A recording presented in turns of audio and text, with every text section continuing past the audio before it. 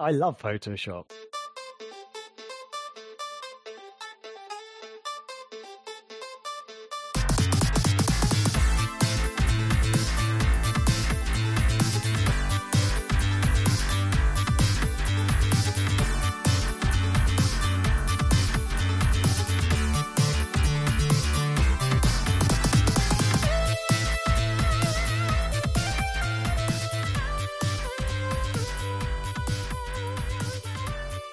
Welcome one and all to episode 24 of the Megavision Show, the companion podcast to Megavisions magazine.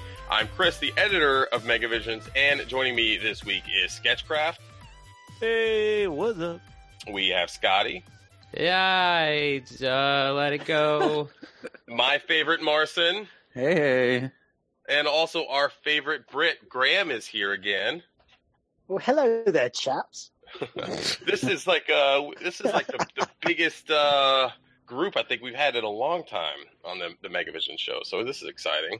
Mm-hmm. I think it is. Oh, yeah. Nothing I have to will go wrong. apologize to all the listeners because I may sound very hoarse. I'm sick.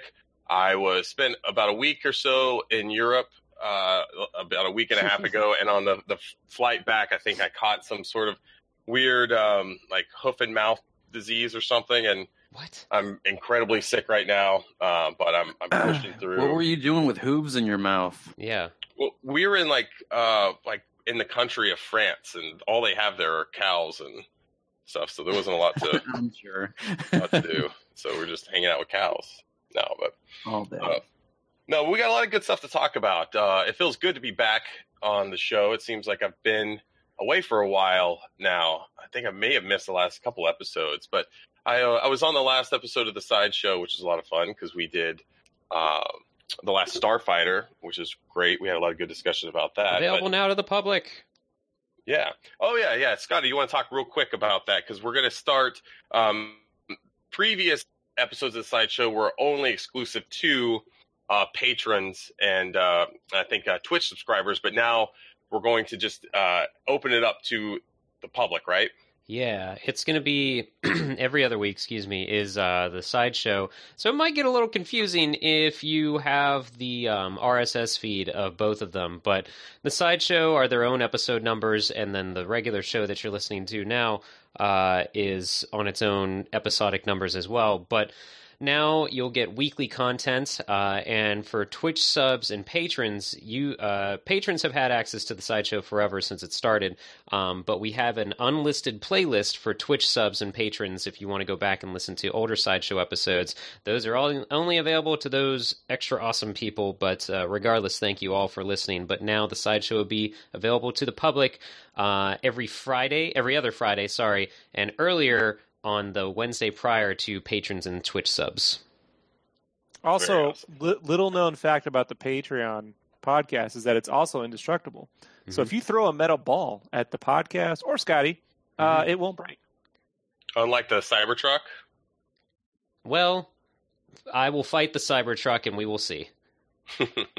That was a little embarrassing, right? Wasn't that Rick they and do Morty? This giant metal ball Maybe. bearing, and Wasn't that the Rick and windows just Morty? shattered. Where you're the man versus the car, and the car versus the man. It might have been. Scotty versus the Cybertruck. Cybertruck wins again. I just walk in holding 2 Dreamcast fishing rod controllers and nothing else. That's me. Oh my god. Chris, please host. Help. This is always going swimmingly. Before we get into the rest of the show, let's quickly jump into some updates on the magazine. Sketch, you want to tell us some of the new stuff you're working on for this upcoming issue? Uh-oh. This is the held accountable portion of the podcast, right? This is where we figure out, what have you been doing, Sketch? So, good news, bad news. Bad news is it's not done. Good news is it's being worked on. So, the cover story is all worked out. So one of the things I've had to do is now that Chris and Jess and possibly Graham are going to be helping out with the graphic design moving forward, I also have to set up some of these files so other people can use them. So for the cover story, I did some tweaking and file building, and then we have a new game system we're covering on this cover story, the Dreamcast, for Virtual On. And in the so far, we've only really covered Saturn games since I took over. So, in the cover story, I put these little things I call loot corners, where I actually I manually draw controllers and game cases for that particular system. Well, being that this is the Dreamcast, I had to do that for this one. So, that's tedious. That's tedious. So it looks cool. It just takes some effort. So I got the Dreamcast one worked out. I have to finish rendering that this week. And then I can do one more layout, which we're doing, which is pretty cool, which is already kind of set up. I just have to do some artwork for that. And then the cover story, and then I'm done. I mean, the cover art, and then I'm done. So we're almost there. It's just right at the very end. It's like, oh, yeah, and this one little thing. And then, damn, Thanksgiving. Got to make turkey. And so, it's a little bit of that. But it's going really well. And then I think the very last thing I'll do somewhere around the first or second week of December while you guys are finishing up copy editing is I have a cool piece of Turtles art, which I actually drew a year and a half ago or so. I'll finally get to color that, and that's going to go in a section we're doing, which is TMNT Hyperstone Heist versus Turtles in Time, which Scotty, Woo. Tag, apparently you're working on that now, right? Yay, surprise. Yep, me and another Chris are duking it out between the two games to talk about which one's better and comparing the two and everything, which has been pretty fun because I get to be a little more obnoxious than usual. Yeah, I initially did this piece of art to be more of a battle between Turtles in Time and the original arcade game. So I got to add in the Genesis and Super Nintendo systems to this layout, which it's not that big a deal. It's 3 or 4 hours of work. But it's going to go nicer. It's going to be a very artistic issue. It's like I said, it's very, very close to what I always envisioned. So once I can get out of doing layouts and I just hand that over to someone else, then we can put more art in. So it's going to be good. Yeah, we were talking earlier, Sketch, that I think we have more original art in this issue than we ever have before in any issue. Yeah, and I'd like to maintain this amount of it, and if we had anything, it would be some original characters we can, for our own mascots and stuff, we can kind of litter throughout the issue here and there moving forward. And so what I'll have to do is just with issue 10, which already is being worked on. So issue 10, even though we're on finishing up issue 9, issue 10's already it's got most of the stuff already dropped in. There's stuff for you and Graham to still to do on your particular layouts. Not going to be a big deal, but that's nice. And then with issue 10 and 11, I'll be able to hopefully just be like, oh, I can just put in some cool character art here and there, and we'll be able to maintain that level of artistic, awesomeness moving forward. So that's the goal. Right on. Cool. Let's jump into what we've been playing and what we've been watching. Marcin. Hell yeah. First up, buddy. There's been a pretty big release here recently that I think you're probably pretty excited about. Frozen 2! Yeah. This is also why I'm also here. But yeah, so Shenmue 3 came out Tuesday, finally, as if it would never come. Shenmue 3 did come out, and I've been currently playing that almost every day for 4 to 5 hours a day. Trying to get the review out by Monday, Tuesday the latest, and I feel like I'm pretty close to the end. But yeah, I'm still hammering away at it, but I'm really enjoying it so far. And I don't know if any of you guys have been playing it. I think maybe Chris, you have. Yeah, I've been playing quite a bit, and I feel like I put close to maybe 10 hours or so into the game, and man, I feel like I haven't made a whole lot of progress yet. I'm trying to do everything, though. We'll get more into it and later on in the show, because we have a whole section where we're going to talk about Shenmue 3. But yeah, I've been really enjoying it so far. I mean, in addition to that, I guess we're also talking about what we were watching, too. I've been watching The Mandalorian as well. I think almost all of us have. And keeping up with Rick and Morty, too. So lots of good content this month. What do you think about Mandalorian? I think it's only me, you, and Sketch who've watched Mandalorian so far. Graham, have you seen it? I watched the first 2 eps. Oh, you did? Okay. Mm-hmm. What are your overall thoughts, Marcin? I love that it is definitely a different feeling than the movies, because like, you know, when you see a Star Wars movie, and even when you see these two that they've created so far, it's got a similar feel to it, you know, but The Mandalorian has this different atmosphere and approach to it. And I love that it feels more like a Western kind of, you know, John Wick-esque, you know, and the latest episode was really, really good. That's what I was going to say, is that this one, more than any other Star Wars movie or show, has felt more like a space Western than ever before, I think. And I'm really digging it. I think the thing I like the most is that there is an intentional style decision to make a lot of the aliens and the different puppets look like it would have been made like back in the early 80s, like following Return of the Jedi. It's just, it fits within that aesthetic. It's not one of those where the movie's set in the same time period, but because we have better technology today, that all the weapons and all the technology is a lot more advanced, because we can kind of show them more advanced. Right. It doesn't do that, and I think that's a very smart decision. Jon Favreau, man, that guy, he needs just to be in charge of the whole Star Wars everything, because I think he's so smart. I love what he does. Good stuff. Sketch, I'm sure you got lots to say about Mandalorian. Yeah, so interesting production fact about this show. So they have this thing called stagecraft. Ireland's been doing it for years, but this particular iteration of it is, how do I say it? So so normally when you go and shoot on location, you take a bunch of people, you know, dozens, sometimes 100 people, go off to some location, Iceland, the desert, shoot a bunch of stuff, and have to bring everything back and then do post-production. It's time intensive, you know, it's crazy. On this show, what they did was all the scripts were written by Favreau to begin with Filoni helping. It was originally a Boba Fett thing, and then they made something more original out of it. And so once those were done, they storyboarded everything out, so they knew exactly what they needed.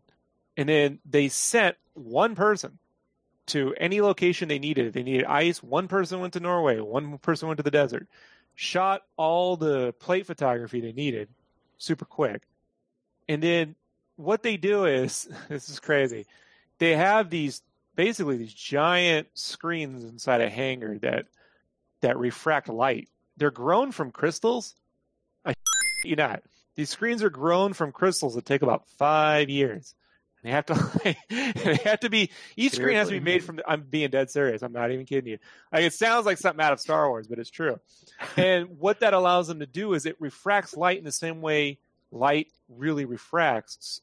On top of that, anywhere they move the camera, so how do I say it? So they project the environment they need on these screens inside a hangar.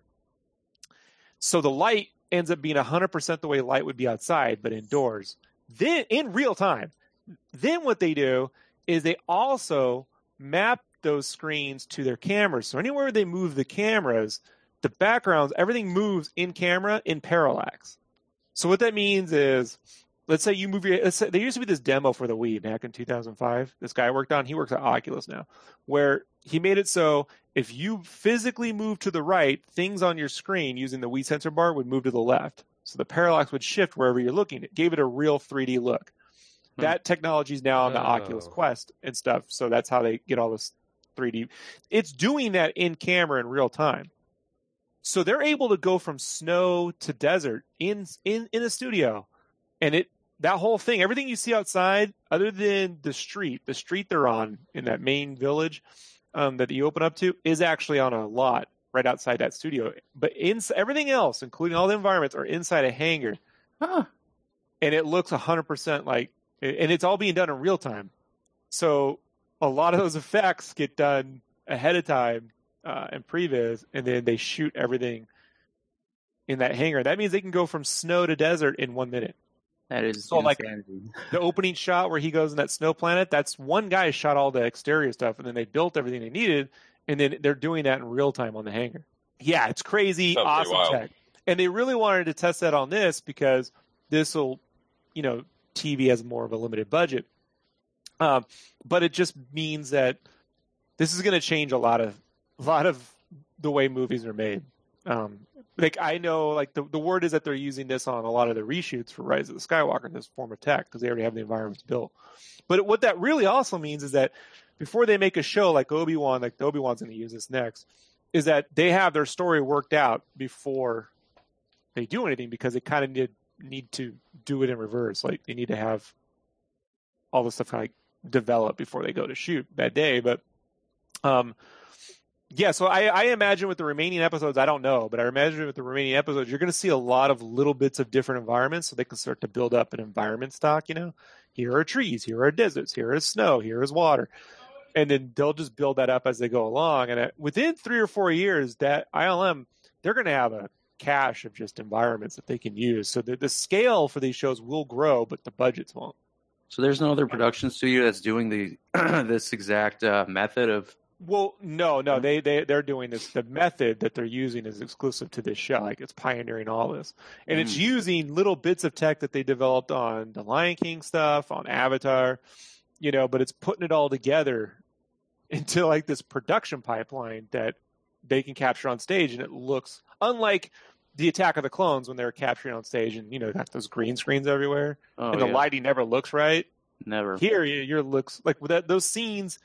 Even in episode 2, when he's out on the dune and it's like magic hour, you know, magic hour is between 3 and 6 when the sun's setting. Yeah. You know, when that happens in real life, they have literally like 30, you know, an hour to shoot everything during magic hour between, you know, they gotta get everything set up, and then they have a 3-hour window to shoot, and that's it.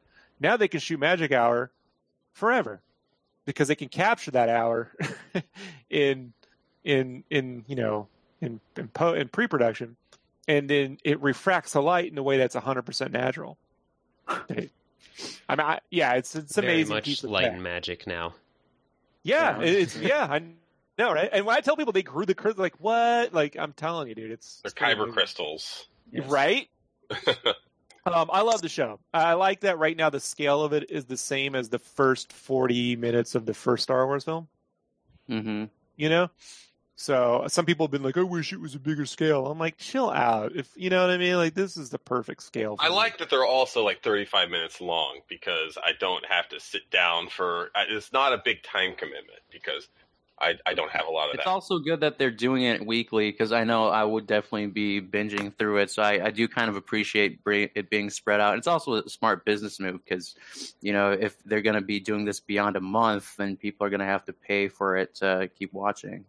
Yeah, that was something we were actually discussing in our Facebook chat, I think this past week, was that, you know, the benefits and negatives of releasing something like episodically, like week to week, or just dropping a whole season like Netflix has done in the past. And personally, like I like it that way. I like just dropping an episode a week because it's a lot easier to consume that way, and I don't have to worry about people fucking spoiling it.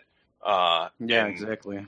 Because like when Stranger Things comes out, I feel like I have to hurry up and just watch everything because I'm afraid some idiots on Facebook or Twitter is going to spoil something for me. Oh, absolutely. I think most of us have been kind of victims of that. But yeah, I agree. And I also really appreciate that The Mandalorian doesn't focus.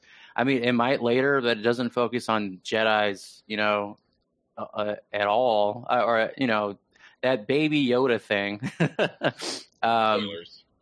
Spoilers, yes. I guess. I saw that thing all over the internet, and I had no idea what I was looking at. Yeah, if you're on the internet, you can't get away from that right now. Yeah, it's everywhere. And Disney's also trying to take down the GIFs for, you know, some reason, because, hey, why not? Goodwill, fuck Goodwill.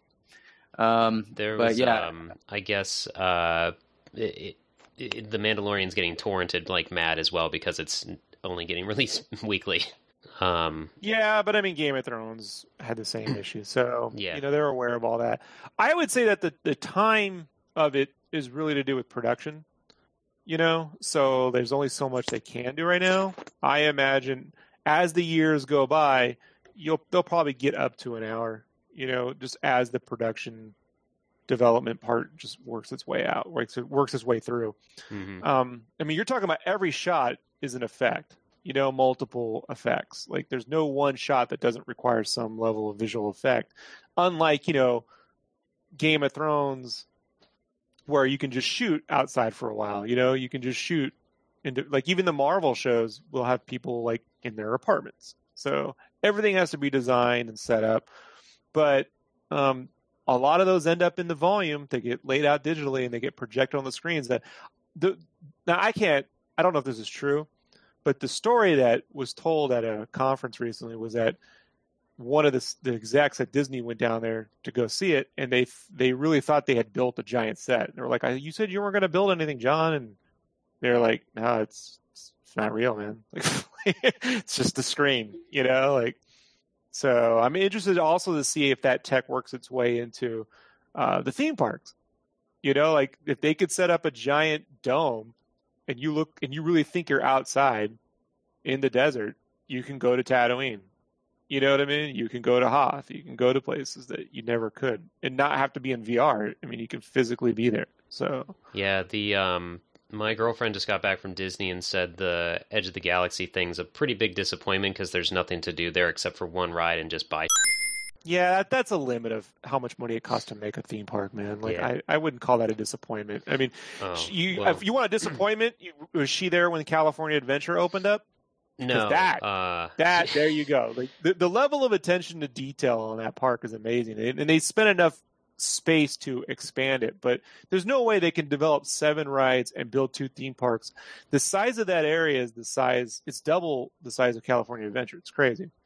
So it's just, I get, like, that's an argument that goes away 4 or 5 years from now. Just in the same way, like, they spent $1 billion fucking fixing the front end of California Adventure because they didn't spend any money on it back in the early 2000s when they built it. Looked like a cheap Disney store knockoff. So if they had to pick, what's the thing you can solve now? Ambiance and space. Then the level of detail on there is better than what's on set for the show. Like, it really is. So yeah, she said it just seemed like they rushed it out, and I was like, well, yeah, honey, just in time for the next movie because they needed to. That was it. So it just felt like it's not done. So I'm sure they've got more in store for it, though. Good stuff. Scotty, what have you been watching and playing? Yeah, I have. Well, it's been brought to my attention that we want to not curse as much on this show. So if you hear a lot more sonic sound effects this time around, you're welcome. And I also just want to get this out real quick to get it out of my system. Sucker mother fart turd. All right, I'm great. I'm good. You'll hear. There's going to be a series of Sonic Ring. It's going to be great. It's going to be good. I've been playing Xenocrisis to review for the site. That game is hard as heck. I thought I was on the final boss, and I actually looked up a how-to on this boss battle, and I am halfway through that game. Or that boss. Level 1. Yeah, the boss that I'm on is the halfway point, which you wouldn't. I'm not going to spoil anything, but when you see who the boss is, you would think that's probably the end of the world and the end of the game if I don't kill this guy. So, but yeah, I won't say too much because then otherwise, why would you read my review? That'll be up on the site sometime this week, but I saw Frozen 2 because I fell asleep during the first one, but my girlfriend's a huge Disney fan. It was one of the worst theater experiences of my life. Not because of the children. The children were fine. The children laughed and were scared and everything. It was because I finally encountered someone, not who's talking along with the movie, but someone who is having a conversation with the characters in the movie. So that was just magical. Has everyone seen Frozen, or you guys at least know who the characters are and stuff? Oh yeah. So Kristoff, the only sort of dude in the movie, he was struggling with stuff, and the lady next to us was just like, "Come on, Kristoff!" Trying to just talk him up and give him a self-esteem boost, and I'm just like, "What are you doing?" And then anytime there was a song, you're better than this, Kristoff. Yeah, it literally stuff like that. And anytime there was a song, she was humming along with it, and I'm pretty confident this was her first time seeing it, so she wasn't really humming along so much as just humming. And it was this just a young adult? It was a full-blown adult. a cat lady for sure. Full-blown adult. Yeah.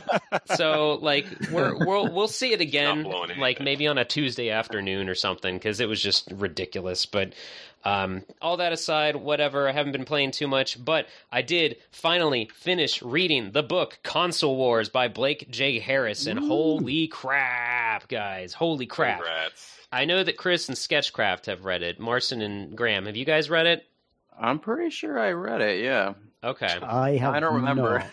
Okay. But I remember reading about. Yeah.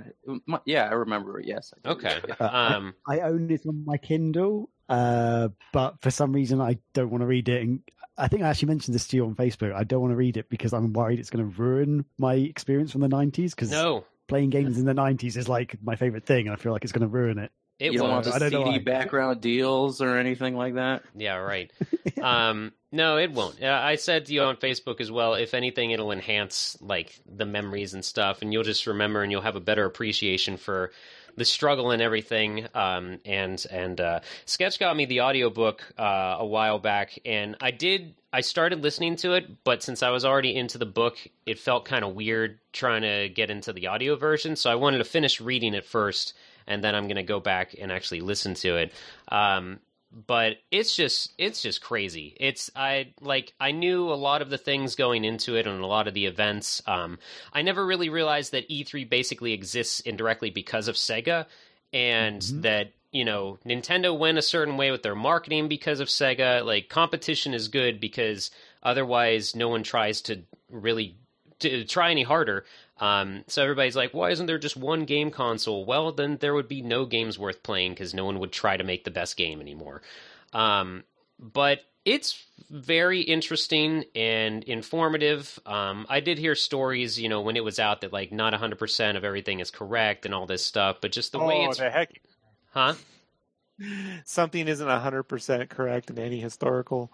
Yeah. You know what I mean? Like, it's It's always think someone's perspective. Yeah, well, I think of the biggest, one of the biggest criticisms is that a lot of the dialogue isn't what they said, and Right. And so what Blake did is he just did extensive interviews and try to capture it the most accurately, you know, as he could based on like what the people were telling him what was said. But he also tried to write it in such a way that he captured kind of their voices and everything. But you know, there's also I think still a sense of trying to make a compelling and captivating book. So he did probably embellish a little bit in certain instances. But this is where I lose my mind with like the average fan who goes, "That isn't what was said." I'm like, yo, can you remember you said at the grocery store yesterday? Like, can you dig up exact word for word conversation? What did you say? What were your wedding vows? You know what I mean? Like, specifically, word for word. Like, that's where I lose my mind. Like, the real goal is, was the intent the same? You know, because it still has to be interesting to read. It still has to be, you know, and as interesting as I am in real life, we all know this. People probably don't want to read those conversations word for word. You know, when I just call up Chris, I'm like, mother, you know, like it's not good. It's not. There's a lot of Sonic rings that just went. A lot of Sonic rings. When I We should just have like one long, you know, Sonic ring sound effect. There's all these one-ups because there's so many Sonic rings. But doing there's only all those. There's only one part of the book where I thought, you know, Blake wrote it to kind of like, because he got a lot of access to Tom Kalinske more than anyone else, you know? And look, that's what happens. You go to what sources are open. Nintendo is less open than anybody. Yeah. They've always been. And Kalinske was more open. By the way, Sega of Japan, not so much open, which is how the book flows anyhow. Like, I'm like, well, that just paints the perfect picture of the whole point of the series. But I did feel the one part that probably could have been cut out and no one would have cared was the whole, like, him with the AIDS charity thing. Like that's nice, but it was almost like a little like, hey, let me really make sure Tom's a good guy. Like he was good enough. We didn't need that. You know, like it's a little too over the isn't he a good guy thing because so much other bullshit's happening to Tom and that whole crew over there that it's like it's enough. We did that. That doesn't even have pertain to the console wars, you know. So I think part of that portion was also to show him like that he didn't realize how big of a deal some of this stuff was until he saw it through a child's eyes and everything. but I think it could have That's been at fair. least shorter. But it was, yeah, I know what you mean though. But yeah, but Blake even has a couple paragraphs in the beginning saying basically like, okay, I understand these conversations are probably not word for word, but the conversations and the interactions between the people throughout are what create the flow of the whole book. So it's, and that's how well it's written, in my opinion, or how it is written well, I should say. But it's just such a weird thing, and I was telling my girlfriend about it after. It took me a year to get through this book. I am not a fast reader, and I'm not huge on reading in general. But she reads like a book or two a week or every 2 weeks. So I was just like telling her about the stories and stuff, and she doesn't know all about Sega, but she was just very nice to listen. And I was like, honey, you don't see, like, I could picture E3 because I've seen the video of when Sony walks up and just says the price of the PlayStation 1 and walks away from the mic. Like, that was one of the moments that we knew the time was up, and other stuff like it. Oddly enough, it makes me want to collect the 32X collection more as like a sign of like, I will like I don't even know why. I will blindly support you, Sega. I know this was the wrong move, but Tom Kalinske did it anyway, and then the company did it anyway, and like that, in my opinion, after reading everything, the release of the 32X and the release of the Saturn in America was when things started to go downhill for Sega, and I kind of see that more from this book. That could be a whole podcast topic, but I just really enjoyed it, and it's something that any Sega fan should read, whether you grew up in the 90s or not, really. I think it's also something any Nintendo fan should read, just to kind of hear, like, Nintendo would keep doing the same thing if not for Sega. Like, they would not have changed. Also, though, a little bit of insider info that, whatever, I probably shouldn't say this, who gives a whatever. But in the book, it talks about how Nintendo was very strict on what they would allow to different companies and everything in terms of their product and like how much they would give out to people. That has not changed. That will not change. Like, everybody is like, oh, they're creating fake demand, they're doing this, they're doing that. They don't even know about the fake demand. It is like, when I was working in retail, we would get like a dozen Wii U's or something, and they would hand you that, and the store pays for that, and then the store would say, okay, can we have more? And Nintendo would be like, no, you paid us for that many, we give you that many. When you are completely sold out of those, then you will get more. Like, they would never provide overflow, and that has never changed, and it's ridiculous, but they're still in business somehow. But go read Console Wars, it's great. Blake J. Harris is awesome. I look forward to his what's his book with the dragon on the front called? Something about the VR. Oh, The History of the Future? Yeah. I look forward to reading also that next. very good. Read it all the way through. I read and finished all of that, and then my Oculus Quest appeared. And I'm like, the sequel! You know what I mean? Like, oh, this is amazing! So it was a real fun year for me. Yeah. I probably annoyed the shit out of Blake on Twitter. Like, he stopped talking to me for a bit. But I mean, I did that, I posted the picture and everywhere on all my socials, and he was nice enough to reply to it on Twitter and say it was just as much fun, researching. And I can only imagine the different interviews and stuff. I think it said in the book, like, he spoke with over 200 people or something crazy like that to do all the research for this book. But I hope the film or series or whatever actually happens, because it would be really interesting to see this from a visual standpoint as well.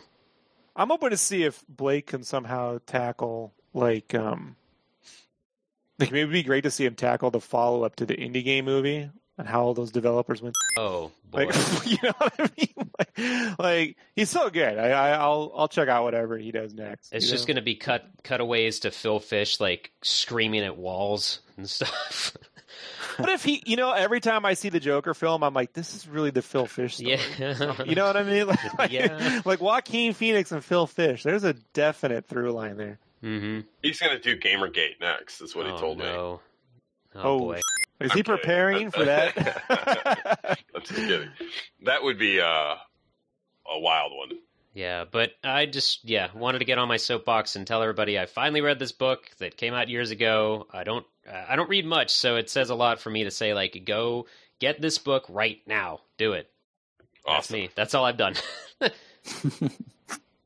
Sketch. What have you been playing and watching? Still playing Final Fantasy VIII Remaster.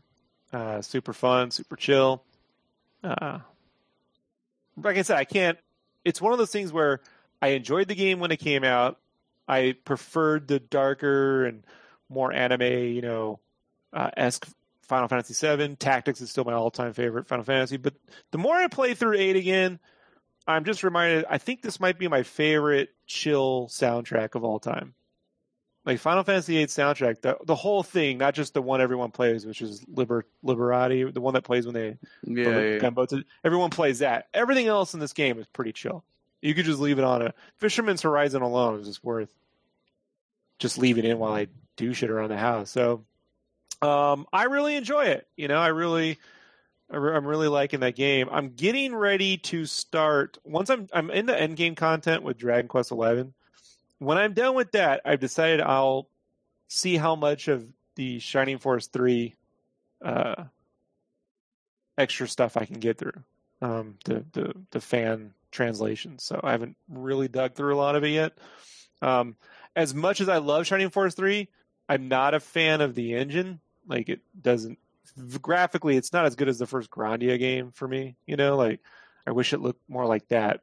Like it tried to do like rendered sprites versus pixels and stuff, but the story is pretty cool, so I'm looking forward to digging through that sometime this year. So, and then I downloaded, but I haven't played Vader Immortal 3, so I will get through that in the next week, and that's on my quest, and that I'm looking forward to. So, very good, Graham. It's been a while. What have you been playing and watching, buddy? It's been a while. Oh, man. Yeah, it's been a long time. So really, all I've been doing is I played a bit of Xenoblade Chronicles 2 on my Switch, which you very kindly gave to me, Chris, when I came to visit you in America. So thank you for that. That's right. How are you enjoying it? It's good, but I don't know. It's... Because I played Xenoblade Chronicles X on the Wii U, which kind of blew my mind in a way, because I didn't realize the scale of the game. Like, the world is massive. The objects in the world are massive. Like, you're running around, there's like these massive monster type things, like dinosaur type things around, which just seem to get bigger and bigger and bigger. And then you upgrade into these mech suits, and suddenly the world seems a little bit smaller. So you go exploring a bit more, and suddenly actually the world is still massive, and there's even bigger monsters around and stuff. It's like, oh my God. So that was Xenoblade Chronicles X, and this one you don't get the mech suits and stuff, and the world is a little bit different, kind of riding on the back of giant Titan monsters. So they're kind of these big monsters that you sort of walk around on. They've got like towns and villages on them and stuff, and on their backs is other monsters. So still big stuff around, but doesn't feel like quite a big grand scale game. However, there is more of a story to it, because Xenoblade Chronicles X, the story wasn't that good. It was fine, but yeah, it didn't really draw you in, whereas this one does. Although, I don't know, there's a disconnect with the combat isn't that great. It's kind of like I guess it's almost like an MMO style combat system. Like you kind of, when an enemy attacks you, you kind of just stand there and your guy automatically, you can sort of tell it, oh, do this move at a certain point, and eventually you'll do that move. It's kind of, I don't know. It's good, but it's not great. That's what I'm trying to say. But I'm still playing it. It's like, yeah, the story's interesting so far. Yeah, I don't know. Has anyone else played Xenoblade Chronicles 2 or any of the other Xenoblade Chronicles games? I haven't touched them. No. Yeah, fair enough. I played it a bit, and that's what I was saying before. Is like, this game isn't really for me. So, Graham, you please take it. Yeah, I mean, it's pretty. I think it's pretty cool in some ways. I kind of wish the combat was, I don't know, better. Even if it was like Final Fantasy style combat, I'd probably enjoy it more. And I don't even like Final Fantasy combat that much.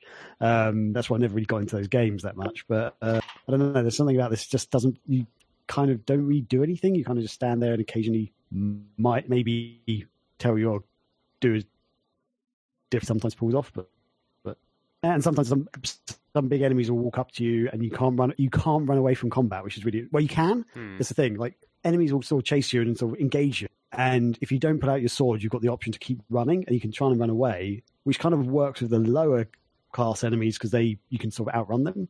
As soon as a big enemy targets you, they will kill you basically, and their moves, like if they do like a swipe move with like, say, their claw or something, which should be a melee attack, they have to physically hit you. That's not how the game works. The game, they just do that move and you could be a mile away and you'd get hit basically. It's kind of one of those games that, yes, I've made this move, that means you're going to get hit, sort of thing. So yeah, if a big thing tries to chase you, you can't really get away from it, and that's really frustrating. Because there's been a few times that I've been stuck in an area with just giant monsters all around me, and I can't seem to get out of it. But yeah, it's interesting enough, I guess. So I'm going to keep playing it, see how it goes. When in doubt, whip it out, your sword. Yeah, I tried that too many times, and it still did not work. Just don't do the it sword in the game, not nothing else. It's in the game. That's food. And other than that, I've actually finished watching it, and this is something it seems like every couple of years I watch this, because it's actually one of my favorite TV shows of all time. There's probably going to be some judgment here. I'm not sure. Here we go. It's Avatar, The Last Airbender. Oh. I love that show. What are you talking about? Oh, good. I fell out of it. I would actually watch it like on TV, and then like that was during college, and you can't keep up with any show in college unless you have like a crew watching it with you. So yeah, fair enough. It basically is on Netflix over here at the moment. I don't know if it's in America at all, but it sort of popped up on Netflix. I was like, so I watched it from the start to the finish. Again, that's like my third or fourth viewing of this show, from the start to the end, and I still love it. I actually forgot a lot about all the episodes and stuff, and it's one of those shows that I really enjoy it because it seems like they actually planned it all from the start. You know, they planned 3 seasons or whatever it was. And the characters, the way the characters develop between the seasons and stuff is really cool. And if you go back from like the last episode to the first episode, you kind of actually can sort of see the characters have aged and sort of grown and changed slightly in their appearance, which you don't notice because it's very subtle throughout the show. But then when you sort of go back and go, oh my God, actually, like Aang looks really young in the first episode, whereas in the later one, he actually looks more like a teenager. So yeah, I don't know. It's one of those shows that I really appreciate because it's a lot of subtle things they do in it, and I just thought the story is great. I loved everything about it. So yeah. How about that live action movie by M. Night Shyamalan? Oh yeah. Well, I controversially, I don't hate that movie. I don't think it's great, but I don't hate it. Everyone else hates it. I'm like, yeah. I watched a little kid cry coming out the theater. So that's a true story. I watched it. He's like, "Oh, you ruined the movie," and I'm like, "Poor." I mean, like that is something else. I'll say this though: Netflix and Nickelodeon signed a giant development deal. Part of that includes a live-action sequel series being directed and created by the guys who actually made Airbender. So they're going to be doing that. And I can't 100% confirm this, but I've been hearing rumblings for over a year now that my dream of a Turtles in a Suit, either movie or series, might be part of that deal as well on Netflix. So it's always been my dream for that to happen. If you haven't seen Enter the Florpus, the Invader Zim sequel, I've watched it 8 times now. It's amazing. So, and also with Nickelodeon, it's not really tied to this, but it is funny. So Nickelodeon back in the late 90s were developing a Bone movie. Oh. That didn't get made, and then went to Warner Bros. And nothing happened. The series Bone. But Netflix coincidentally also announced last week or so that they're going to be developing a 2D animated Bone series with the animation being done. They haven't announced who's doing that yet, but I think it's the animators from Klaus that just came out. I hope so. They're apparently the lead animation studio for Netflix, and Netflix is doubling down on animation. And if those guys, that whole crew, I don't mean just guys and girls, but if that whole crew is the one that does the Bone series, it might be my favorite. It might replace Full Metal Alchemist as my favorite thing of all time. Like the Bone series as a whole is amazing, and as a 2D animated series is something else. So a lot of good reasons to keep your Netflix, folks, if you're into animation and genre filmmaking coming up too, especially with the Netflix stuff. So Sketch, I have a very serious and important question to ask you.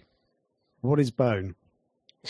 Oh, so Bone was an independent comic book started around 91, 92 by a guy named Jeff Smith, who was an animator. He co-owned an animation studio. They did work, I think, on Fern Gully, definitely on like Paybay's Kids and stuff like that. Okay. But it's like a cross between Pogo, the comic strip Pogo, Scrooge McDuck, and Lord of the Rings. And it takes place in a valley with these 3 brothers. They're little bones, and they get kicked out of Boneville, and they end up in this Lord of the Rings like valley with the Lord of Locusts. There's these giant creatures called the rat creatures. There's a giant cow race. You're missing out one of the greatest comics ever of all time. Yeah.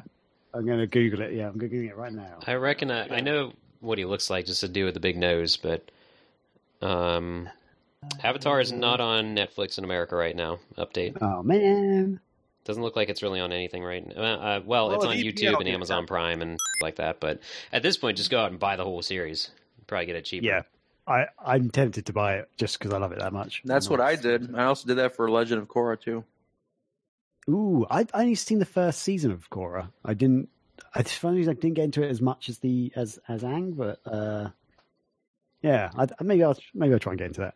I just loved like the whole universe, so like anything I could see to kind of expand upon it and keep its focus on it, I was all for. So yeah, I love the universe. I love what they've created in that world. So yeah, I'd happily support it.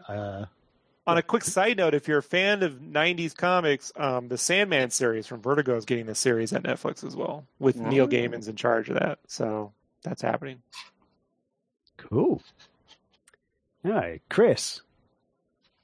Thank you for talking so long, Graham, because I'm like been dying over here. Like, man, this cold is kicking my ass right now. You actually sound better than when we started somehow. Maybe that's just me. I've been also blowing my nose like.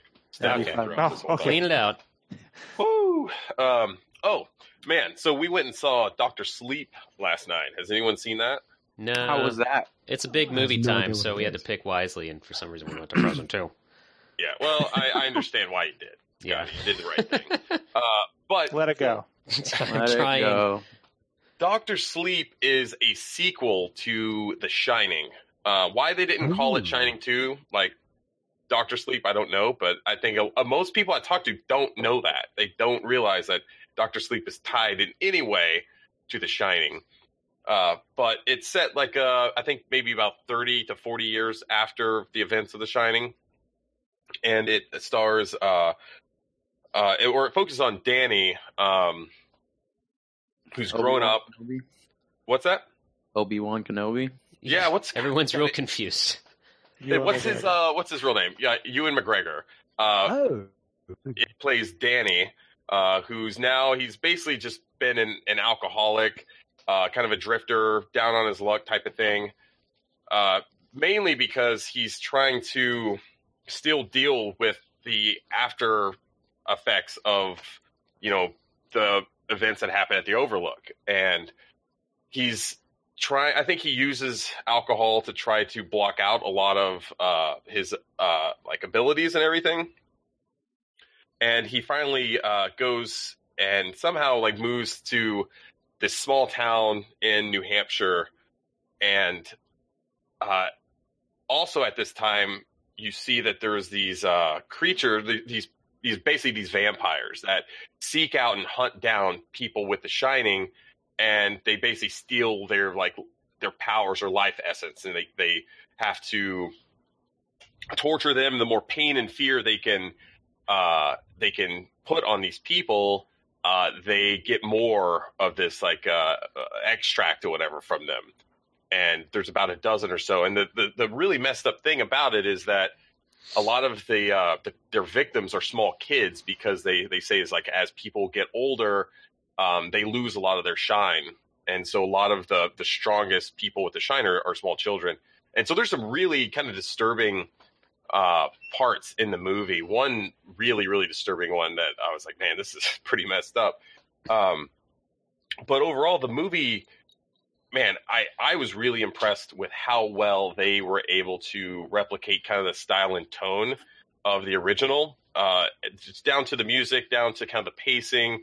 It was just done in such a great way. They did a lot of callbacks, and they actually intertwined, because a lot of people know that Stephen King wasn't happy with Kubrick's version of the movie, the original Shining, but they were able to intertwine some of the elements of the original book into this movie. So I think Stephen King probably likes it a lot more, but it was just done in such a great way. I don't want to give too much away, but excellent film. If you guys have not seen it yet, I definitely suggest it. Is there actually a book for this as well? Did Stephen King write a Dr. Yes. Sleep book? Yeah. Or? Yeah, it came out I never back knew in that. 2013, 2014. I thought this was like an So it's still amalgamation, quite- like it's a sequel to the movie more than the book or something. I don't remember what I heard. It's a blend. Yeah, it's it's actually quite a recent book as well. Then it's not like it wasn't written straight after The Shining. Then it was.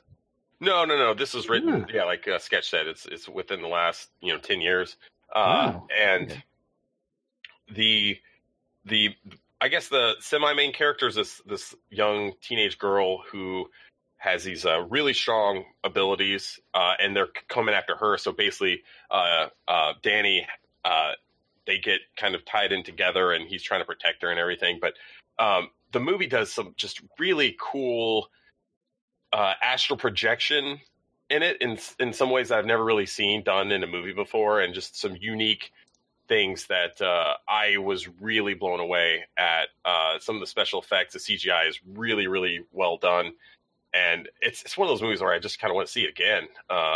We ended up going to see it about 10 o'clock at night last night, and I don't think we got out until 1 o'clock in the morning. And I was telling Jamie, I was like, there's no way we're going to be able to stay up this late. We're going to fall asleep like halfway through it. This is insane. But we were both like way into it the entire time. It kept us captivated like throughout.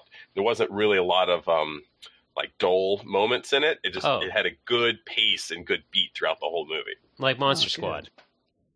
Absolutely like Monster Squad. Although there really wasn't a good montage scene. If they had a really good montage scene where they're getting ready to take on the vampires, that would have kind of pushed it to the next level. They were missing that. We gotta fight the vampire, shining to shine harder. And the soundtrack. Ewan McGregor isn't a virgin? No, we're so. The soundtrack is very similar in style to the original. So if you're a fan of that original Shining soundtrack, which everyone is because you have to be, it's good. They also they have some of the so they have new actors who are playing parts from the original movie. So like Jack Nicholson's character, Shelley Duvall. They have new characters or new actors for that. And I think they did a pretty good job, especially, I don't know who the actress is who played Shelley Duvall's character, but she nailed her voice in it.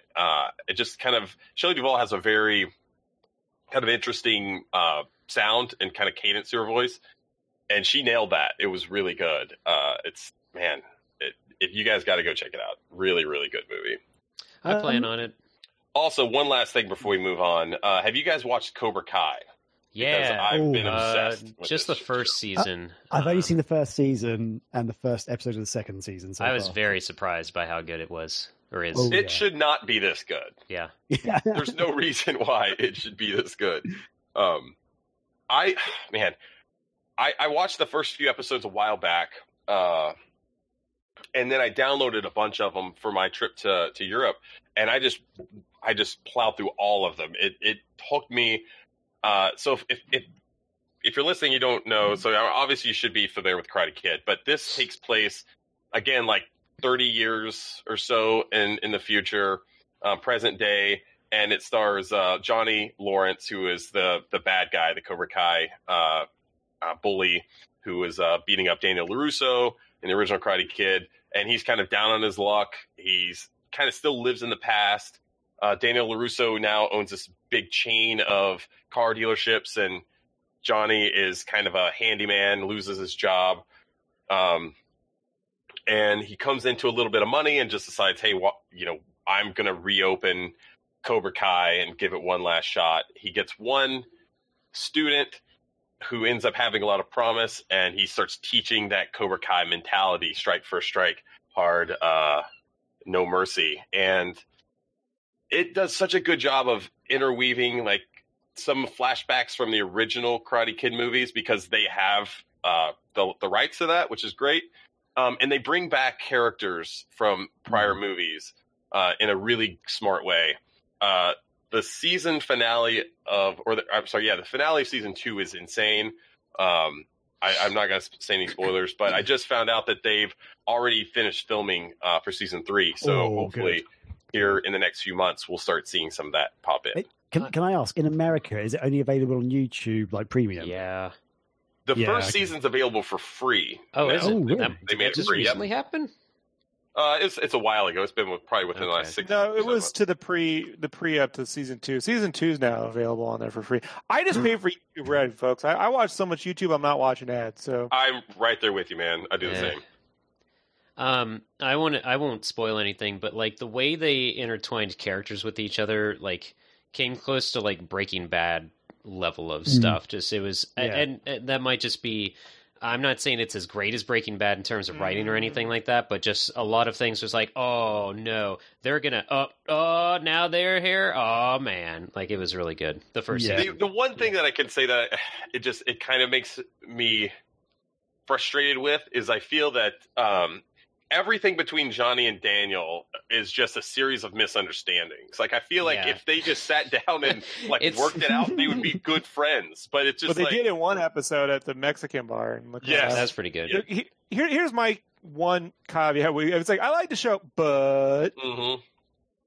I wish it said, "Hey, this is the 1980s future, not our future," because the whole show sort of runs off the premise that no one's ever heard of MMA before, and like True, how any yeah. of these kids, you know what I mean? Like I almost feel like I wish Johnny Lawrence had given up the karate part and been like a MMA guy or something, like a failed one at that, not even good, but you know what I mean? Because like come on, man, you know what I mean? Like one hip toss and he's, like it's just you got to take the karate part.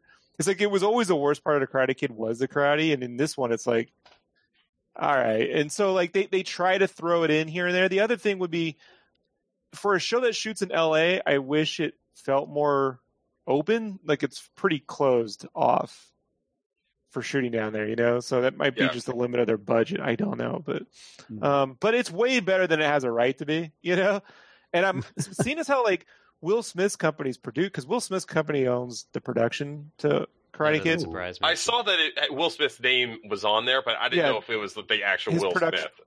Yeah, it's actual Will Smith. That's why his son was in the Karate Kid, Oy. because they bought the rights to it. Okay. So Oh, you I'm mean wondering, that Karate Kid movie where there was no karate in it, only kung fu? Mhm. hey, look, That's a great do we movie. have to go back to 2010? Do we have to do this? No, we show? don't. We don't. My wonder though is I wonder if he'll ever get Jackie Chan or get his kid to cut. Like that's open to that happen. I also That'd be wonder cool. will they be able to get back? Was it?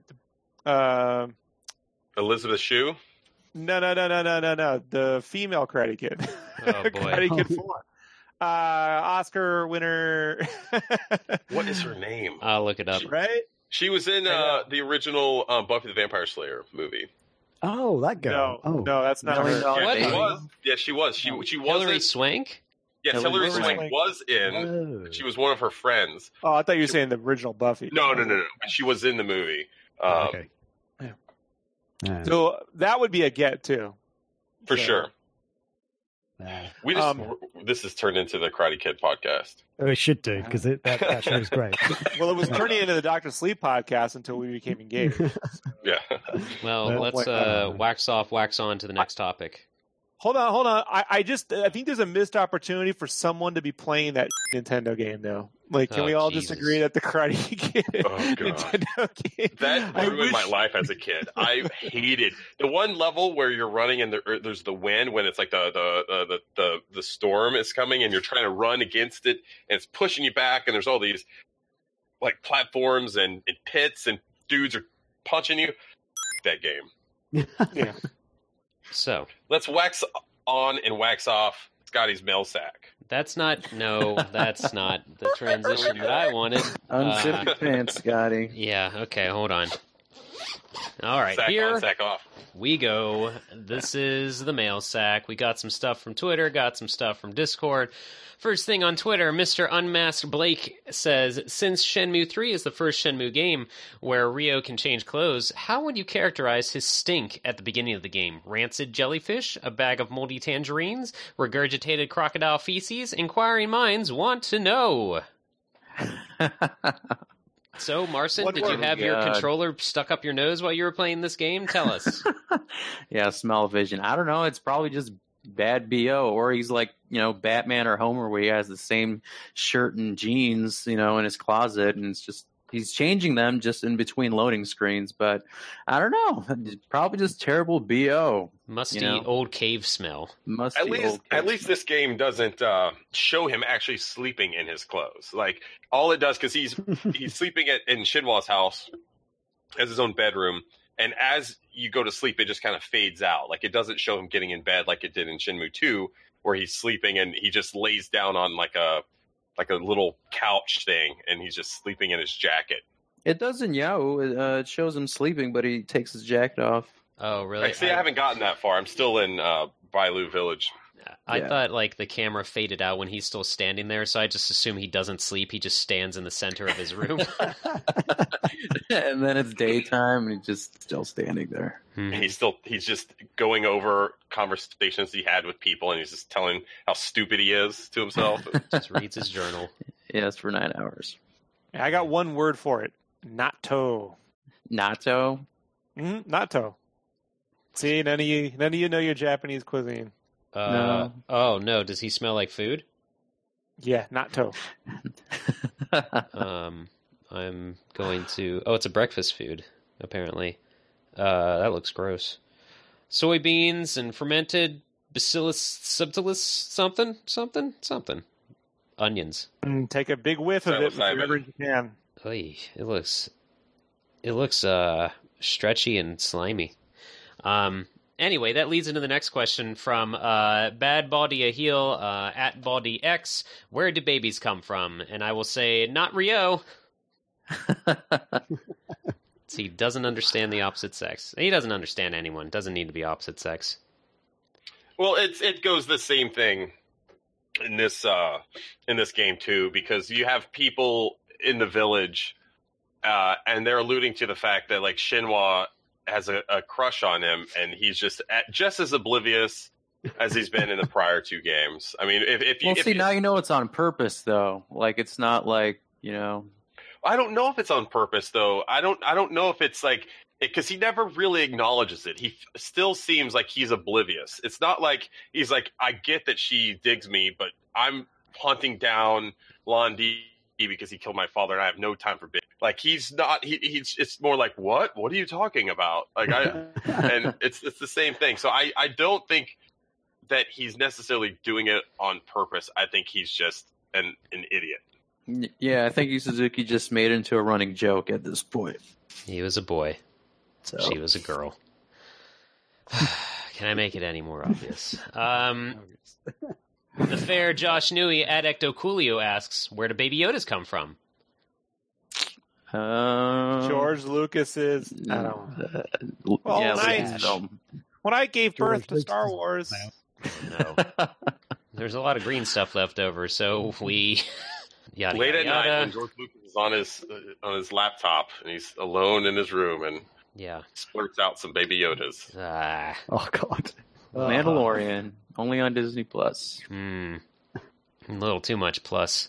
So that takes us over to Discord.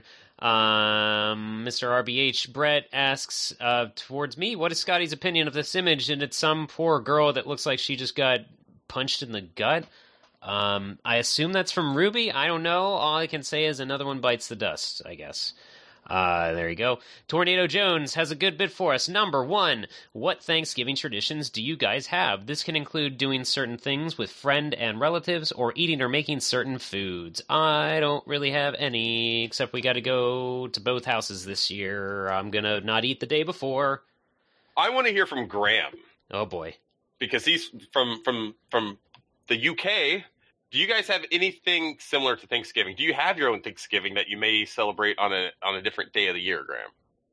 We do not have Thanksgiving or anything like Thanksgiving. The only other tradition we have around this time of year, which has already happened, is on November the 5th, which is bonfire night. What? Yeah. That's where they burn effigies of George Bush and Donald Trump. Does it have anything to do with celebrating colonizers? Anything like that? No, nothing. Yeah, gonorrhea. But it's basically celebrate capturing a guy who is going to blow up Parliament and then burning that guy at the stake. What? Basically. That's Oh, the yeah. Guy Fawkes Guy mask. Fawkes. Yeah. V for Vendetta. Yeah. Yeah, it's Guy Fawkes, yeah. Oh, okay. Well, I know have you that ever seen movie. V for Vendetta, yeah. Of course. So that's kind of basically what V for Vendetta is all kind of based on, I guess, like in Gotcha. a weird kind of way. Well, the movie said he was a good guy. Yeah, I guess, like, yeah, and maybe in real life, well, you know, Guy Fawkes to some people might have been a good guy. Although he was only like one small part of this gunpowder plot thing, but he was the only guy who was caught and, you know, basically done for treason. But yeah, for some reason, we, like a few hundred years later, we celebrate it by burning, you know, effigies of Boris Johnson and Donald Trump and stuff. Jesus What can I say? Christ. We're a little bit dark inside, I think. That's the problem with England. Blood sausage, folks. Just remember, Yeah. blood sausage. I think It's the shit. I love me some blood sausage. V for But Vendetta. the only comparison Uh-huh. I was going to say the one big comparison I could give, I guess, to Thanksgiving is fireworks. Because my understanding is at Thanksgiving you guys do fireworks. Nope. Oh, okay. That's 4th of July. Oh, okay, fair enough. And New Year's. Let's go 4th of July then. And New There we Year's. go. Yeah, or anything during the summer.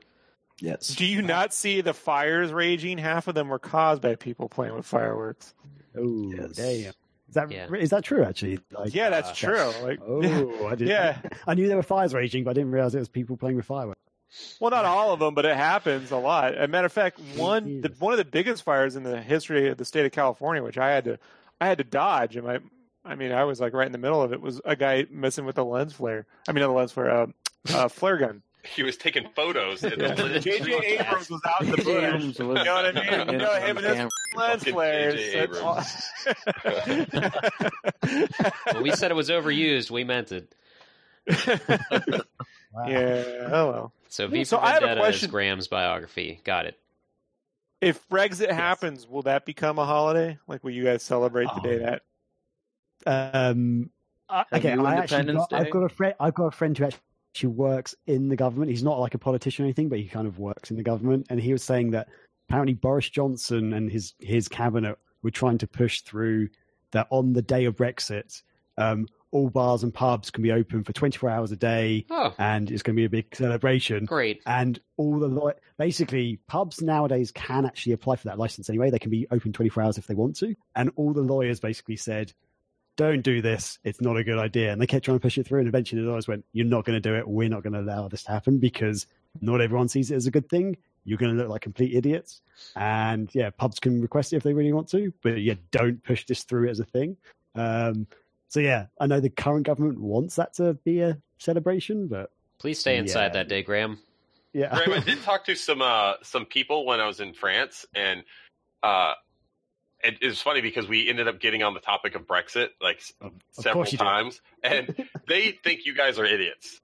Yeah, I think we're idiots as well. I think most of the country thinks we're idiots, and yet it's happening. Kind But of hope it in doesn't all happen, though. fairness, we're idiots too for electing a certain someone. So Yeah, we're but, all, but in it you, together. We're all but- idiots.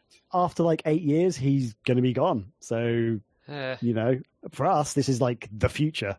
Just go watch a It's TV like- show, and you're like, "There's no fucking way that would ever happen." Welcome to reality. You know what I mean?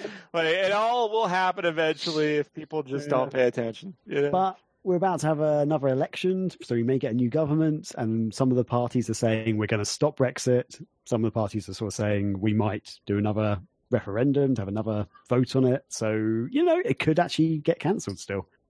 Fingers crossed. Can you guys just do like a soft reboot, like after he's gone, and just be like, just joking, dudes? We're coming back, I would and say that's love gonna be that. like everyone will be super excited, be like, "Hey, we're back!" And everyone's like, "Crazy Can't you guy." have people vote on it again? They might do another vote. I kind of hope it's going to be like Dallas. We're all going to wake up and, you know, we're going to be in the shower and suddenly the last, 10 years hasn't happened. It's going to be great.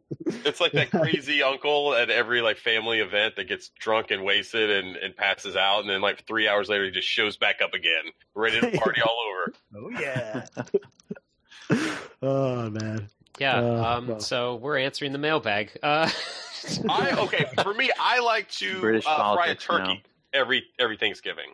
Fry a and so I've been turkey? doing that probably for the past 5 years. I've got a turkey fryer. And if you have not had a fried God. turkey, you're missing out. It is the best way to cook a turkey, in my opinion, because we've roasted and baked them. I even smoked one last year. It turned out pretty good, but I think frying a turkey is still my favorite way to do it. I've only seen videos on YouTube of people frying turkeys, and it always goes wrong. So This one is very safe. You can actually do it in your home, but I don't do that because it makes everything smell like the inside of like a McDonald's. I always do it outside. I'll tell you what, Graham. Next time you come and visit, I'm going to fry. That's a how I turkey. like my women. I'm vegetarian, so that's going to be Big Graham. Yeah, I'll never get to I experience will it either. watch It's you fine. fry a turkey. And Well, I'm not going to fry a turkey just for us in the middle of the summer. Well, then what's Do the it for point? you. Okay, I'll stop being a vegetarian for one day. Oh, you to boy. For fry a one turkey. day, How's you that? can do it. Yeah. Mm. Okay, fine. All right. What about you? Anyone else? Any other? Not really, unless you Any count other- like day after set up the tree. Usually, Or do you have a certain dish that's like your speciality? Bro, do you have any idea what I do for Thanksgiving? I want to know. Is it a All right, feast? I have a spreadsheet. Oh, So I start cooking and doing my Mise en place about 3 a.m. The night before, I prep my stuffing, sausage, apple, onion. I get all that celery, all that together. The next day, I do a turkey breast I have a crock pot. I do a soy honey glaze on that. So that gets in there first. Yams, everything from scratch. Stuffing, everything from scratch. What else? I got the mashed potatoes, all that stuff from scratch. I make the gravy from the soy honey glaze. Roast that up in there. We're eating by 4 p.m. with a 5 to 6 course meal, give or take. Aside. So, yeah, I'll take photos. Every year I take photos, but I'm up on my feet from about 3 or 4 a.m. straight through till 4 p.m. And that's Thanksgiving every year around here. you got to up your Thanksgiving game, Scotty. I don't do anything in the kitchen. I was banned from the kitchen my sophomore year of college because I messed up spaghetti. So, Oh dear. yep. It's impossible to mess up this turkey breast, though. If you just make that, honestly, if you even remotely think you might like turkey, if you just made this and had mashed potatoes, you'd be like, this is amazing. So it's never dry. It's always juicy. The soy honey glaze is awesome, and it makes the perfect gravy. So, and it'll feed you for a fucking week. There's enough. A turkey breast is enough for 6 people. Fully fold up. So, you don't need to make the giant turkey. But yeah, the only other thing is sometimes the dessert I fluctuate between yams or I do a pumpkin cheesecake, low carb cheesecake. It's not for the low carbs. It's just because it's fluffier. It has the same texture and consistency. It's just it's not heavy, so it's super light and tasty. So this year it's yams. Last year it was pumpkin cheesecake. And That sounds amazing. that's Thursday. Thursday at Sketchcraft. Y'all welcome over. Drive for Idaho. Yeah, and we're going to be watching The Toys That Made Us on Netflix, so I'm saving it for that day. Woo! I did see the Season first 3. episode of season 3. We kind Can't of wait. talked about it in the Facebook thingy.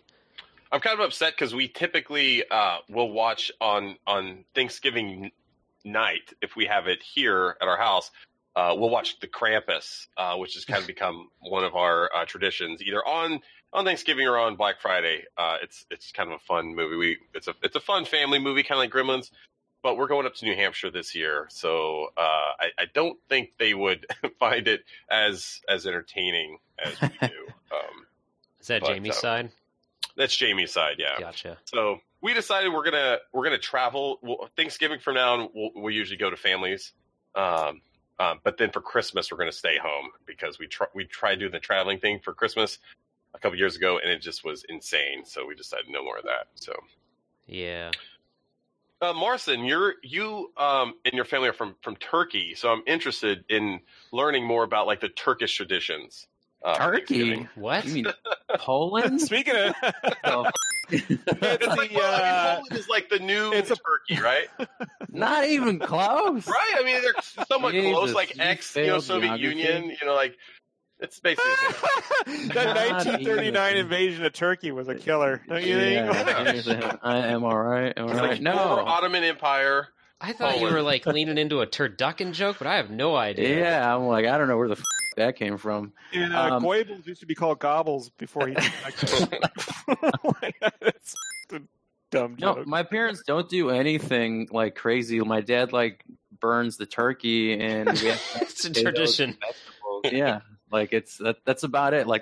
And it's a silent meal. I mean, like there's a conversation. I guess, but, you know. We feast in disappointment. Yeah, exactly.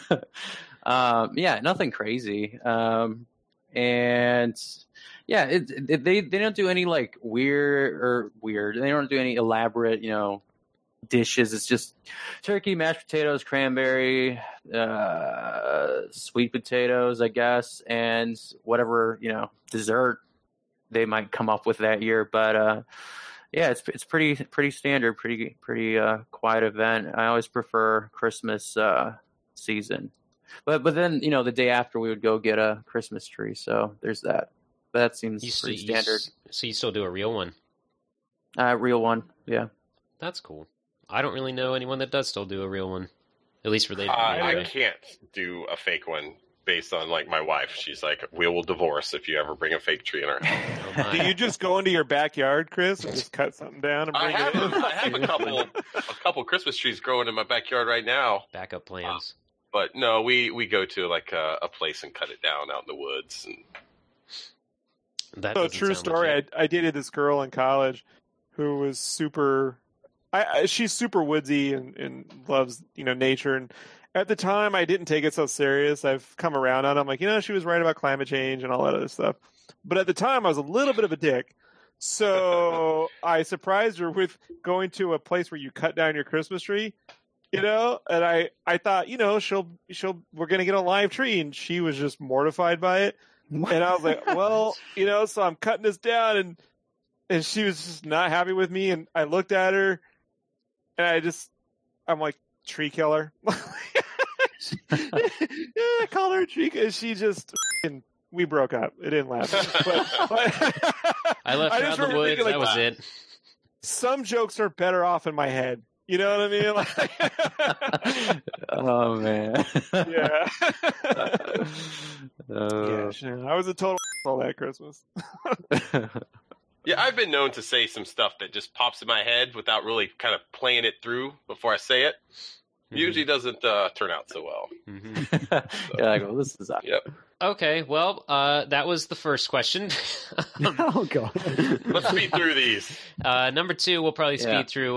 Scrubverse did a breakdown of the Game Awards nominees this week. What games would you like to see win or should have gotten a nomination for 2019? I was trying to look through some of these. I haven't played a dang one of them, so I don't even know. I'm sure Untitled Goose Game will get something, and I hope it does.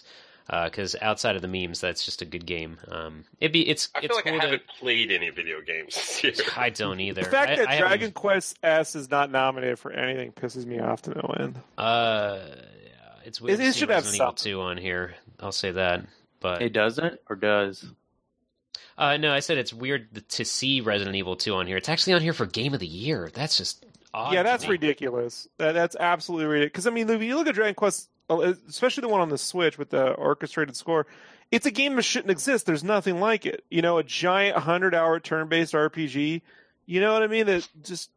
But Resident Evil 2, It's not. Well, I mean, I feel like this is also just like in the same vein as like the Grammys. Like you get the most popular games, but not necessarily like the Yeah. best. Is Kojima nominated for every category? Yes. Death Stranding's in a couple of these, but Oh man. yeah, I got nothing. Look, I'm nice to the Game Awards. I think Jeff Keighley puts on a good show. Yeah, Despite what people think. I just think that, a little bit more diversity in the top, especially and maybe it's just sometimes it's, we couldn't get anyone to represent that game if it won kind of thing, so sometimes it's also who can you get to show up kind of thing for Game of the Year. You kind of probably want them in the studio, but knowing that it's going to be Kojima for Game of the Year, you could throw around the love to a little, there's a little too many AAA American games in that title, and a remake. I mean, look, Resident Evil 2 is a cool remake, but it's still a remake. Yeah. I'm sorry. Link's Awakening's on here too. Yeah. Yeah, I don't. I love that game, but come on, $60. Come on. Yeah, no. Under art direction, Grease is on here. I do want to play that game. It's a side-scrolling indie game, but I don't know. Yeah, I like. Hey, maybe we'll get a date for Bayonetta 3 this year. Who knows? Ooh, What'd you say before, Graham? I interrupted you. Sorry. I was about to say the only game I think I've actually played on this list is Gears 5. So I want that to win. There we go. That's the only one I know. Oh, and also, they've got Destiny 2 as the best ongoing game. So I played that a little bit. I don't want that to win because I don't think it's that good. But I have been Fortnite. playing Death Stranding before I got Shenmue 3, and I was enjoying it. Super Smash Bros. I thought that came out 2 years ago, didn't it? Or am I going crazy? No, Marson, we were at E3 last year. When Oh my god, Jesus! Yeah. Came out this Seems year. like so long ago. No mention of Lego Forza though. You know what I mean? That expansion that was pretty good. The Should get- family should get games are some love. all. The family games are just the Switch library. Yes, seriously, Whatever. It's rigged. it's rigged. No, I don't know. Get paid off. Wow. I got nothing. They've got a VR AR category. I do. That's good. Good to know. Yeah, that's cool. Chris, you got anything? You said you haven't felt you've played anything. Yeah, no. I've basically been playing only stuff that is directly related to Megavisions, the stuff that we're covering in Megavisions. The only thing that I have really played, I guess, is more recently is, God damn it, what's the new Fallout in space game? Outer Worlds. Outer Worlds, yes. I've been playing that, loving that game, but I shelved it because Shenmue 3. I mean, So you've I'll go essentially back to it. absorbed Fortnite, so why don't you just vote for that? Through my children, yes. I mean, it's all that plays in my house. Yeah. but, Yeah, I don't know. It'd be score and music. Cadence of Hyrule is on here, so that'd be cool if like just out of left field that won something. Man, I gotta stop looking at these. Makes me realize how little new games I play anymore. Next question. Kind of already answered regarding the Mandalorian, so we'll just hop past that guy. Number 4 for me. Why is Dan Reichert of Giant Bomb so lovable and punchable at the same time? Because he used to be even more closed-minded than he is now. But now he watches anime and everything, Corey. So that's something, I guess. But what a guy! Yeah, he's just personable. I just had to Google who Dan Riker was. If you don't know I've the got some Giant very Bombcast, yeah, he's with them. What's that? Well, I've just got some very graphic images in my image. no. So Uh, I'm not sure if this is the right guy, but well, I'm there's- curious. He spelled his name wrong, though. Oh, okay, that could be why then. Because this. Yeah, let me see here. that Dan Riker's a porn star. There's supposed to be a T at the end of it, so if you just type in Dan Reichert, I don't know what. Was it like is. Star Wars, or Star Trek porn parody stuff? Yeah, what the hell It came up wasn't- for It you? wasn't really a parody, but it was definitely yeah. All right. I saw a lot more gentlemen. Saw a lot more. You know. What? I don't get It's any a of lot that. of turkey, is what he's trying to say. What are you? Yes. What's with you? What are your cookies holding in them right now, Graham? Because I'm not getting any crazy crap. Then again, Yes, maybe yes. it's your UK Google again. Is your Could safe be. search off? Well, he doesn't use Google. My He safe uses search is Ask off. Jeeves. Oh, he probably uses Yeah. Bing. Jeeves Hey, is I like- use Jeeves. What are you- Come on now. Come on. Number 5. Wow.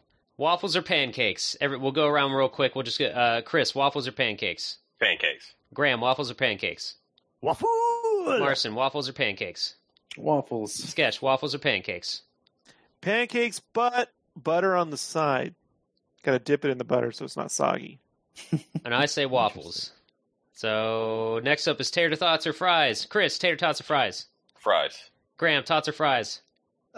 Tots. Marcin. Tots or Here's fries? the thing: they don't call them. Fries. It's fries over there. Is different. Oh, for chips. us.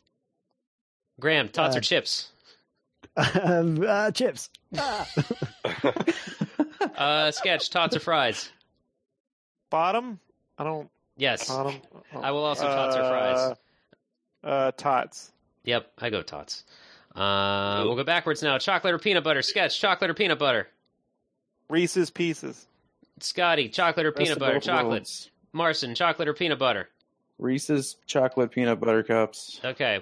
Graham. Chocolate or peanut butter? Chocolate. Yeah. Chris. Chocolate or peanut butter? Chocolate. All right. Yeah. So the Reese's have it. Are we not doing top fighting game? I want to get through these Let me things. guess, Eternal Champions.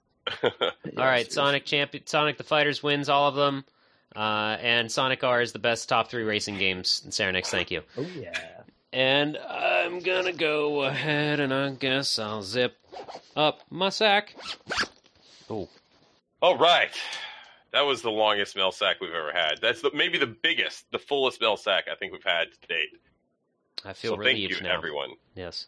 You say that to all the Scotties. Never get tired of hearing it.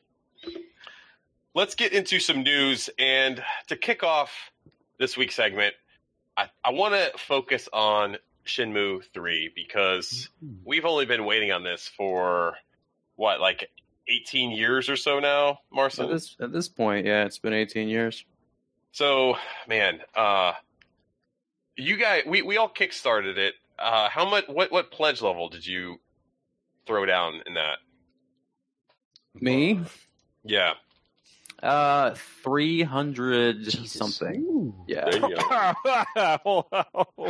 yeah. Oh, disappointing Thanksgiving for you, huh? That's not as bad as one of Marcin's friends who spent $10,000. What the? Are you being serious? Yes. I knew that was a tier, but I didn't realize anyone actually.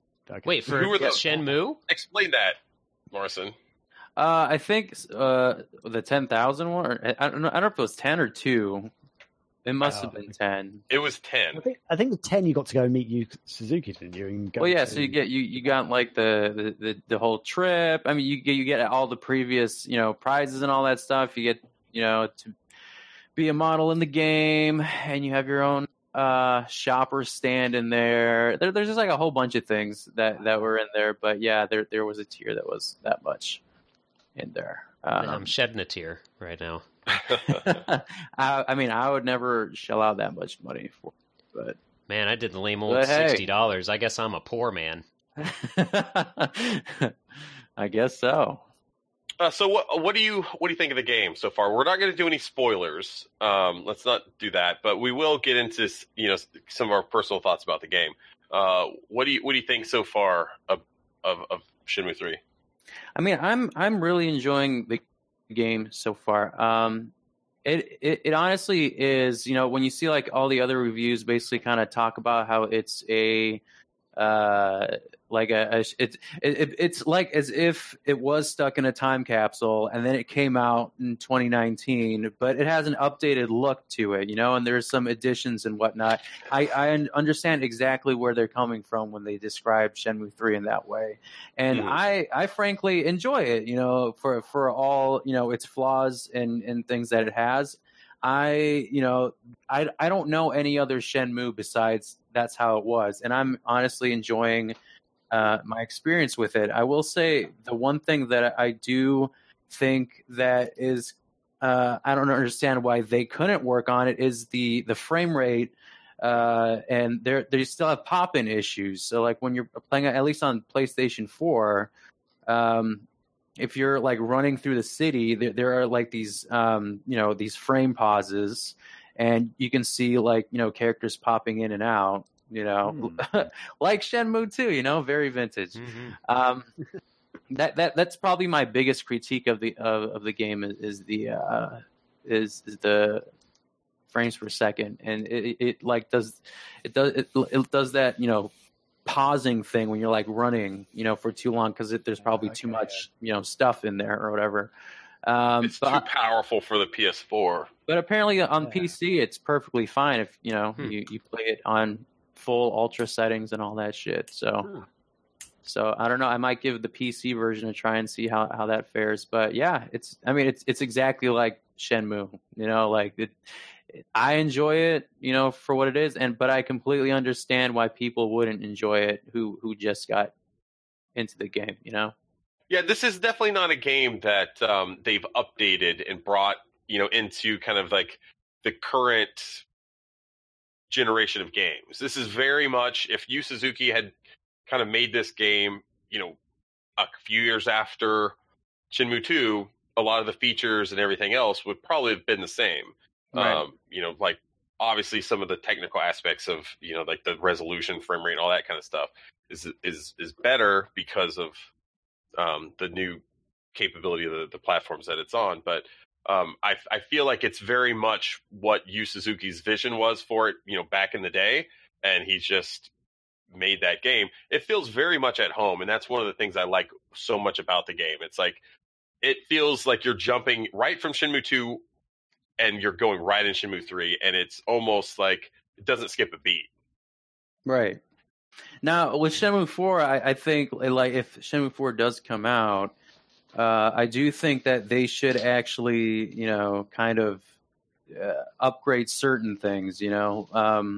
With Shenmue 3, I do understand, with their limited budget and whatnot, if it sells decently well and Sega actually decides to help them publish, 4, I think they should actually put their money behind it as well and help, with the production costs and whatnot. But with Shenmue 3, though, I will say, though, I do kind of commend Suzuki for one other reviewer also said it in this way, is where they basically kind of ignored all of the, the gaming trends that have happened in the past 15 years. And he's kind of just continued his own vision without, going by, all these, trends in gaming that have happened in the past 15 years. On one hand, that is very commendable, in my opinion, and that's kind of what I like about it too, is that it's still his own vision and his way of how he wants the game to look like, and it's not piggybacking off any kind of trends that open worlds have, created in the past 15 years. It's still like what he wants it to look like.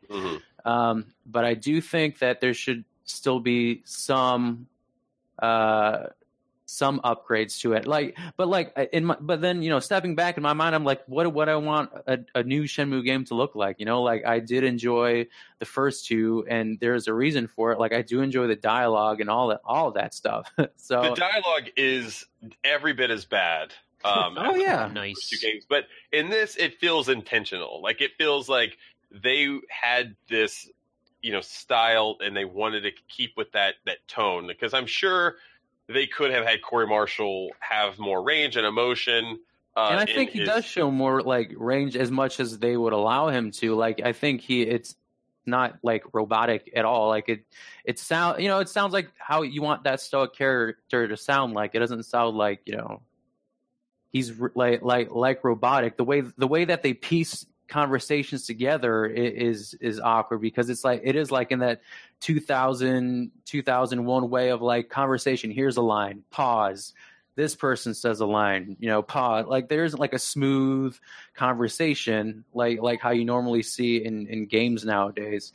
Well, the problem is a lot of the conversations just end, and they're not even coherent in a lot of ways. Like he'll start a conversation, and he's trying to ask about like, where is, the hermit's village or something like that. And they don't even talk about that. It's just this weird disjointed thing that it doesn't flow most of the time. Like the conversations do not flow coherently or logically. And I think that is certainly one of the faults that I would say. It just kind of takes you out of it, but it's very much a Shenmue thing. So it doesn't feel outside the realm of the game. It kind of like lives in this weird world where people just don't know how to talk to each other. Right, exactly. Like everyone has Asperger's in Shenmue.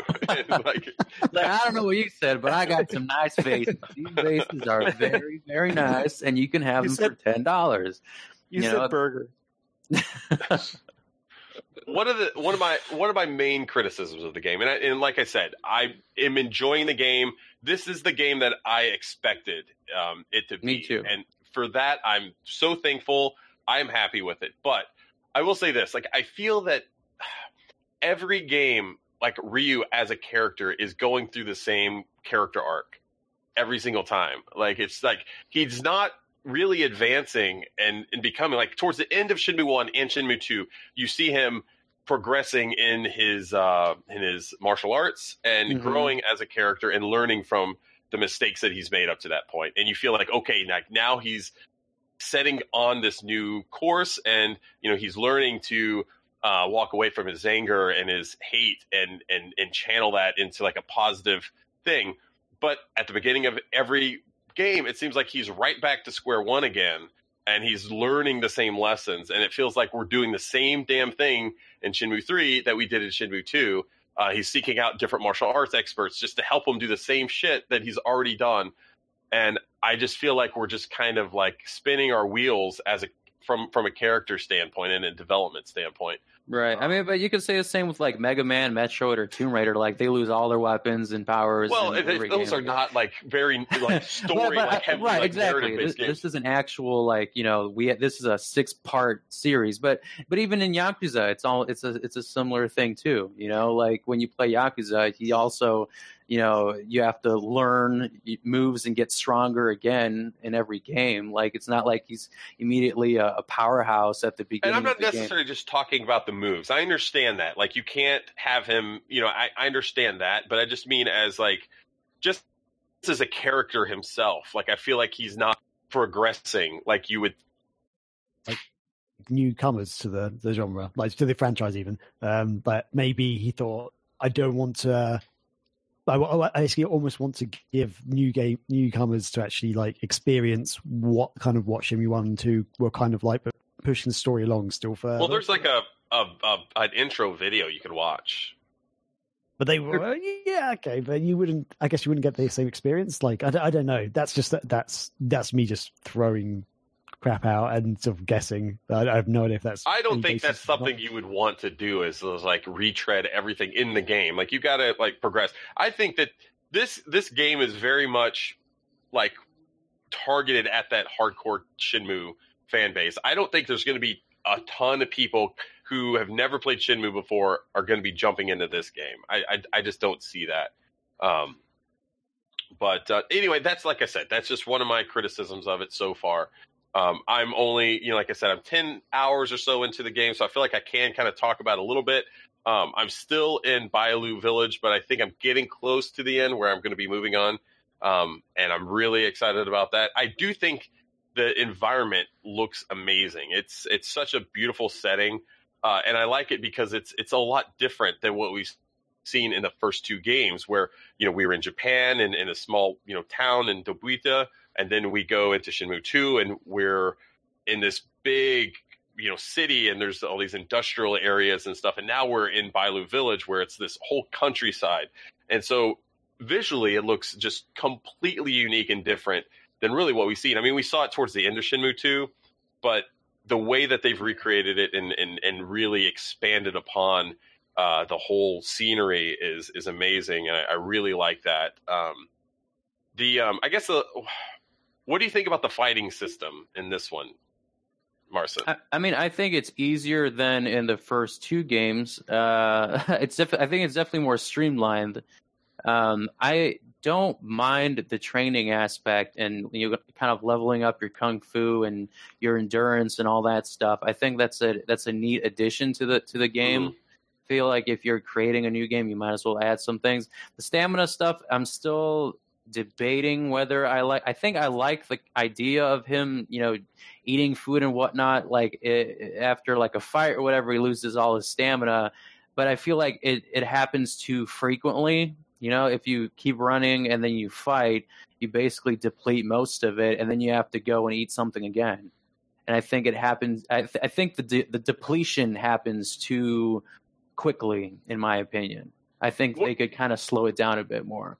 One of the parts that I've really been frustrated with, and when I go into because you don't necessarily know all the time if you're gonna like when a battle is gonna take place, but if you're not watching your health and a battle triggers, you don't have an opportunity to heal yourself like in mid battle. You can't pause like you can in Yakuza, where you pause it and you can like drink a a power drink or whatever and heal yourself. Like once a battle or a fight begins, like whatever health you have at the beginning of the fight is all you have.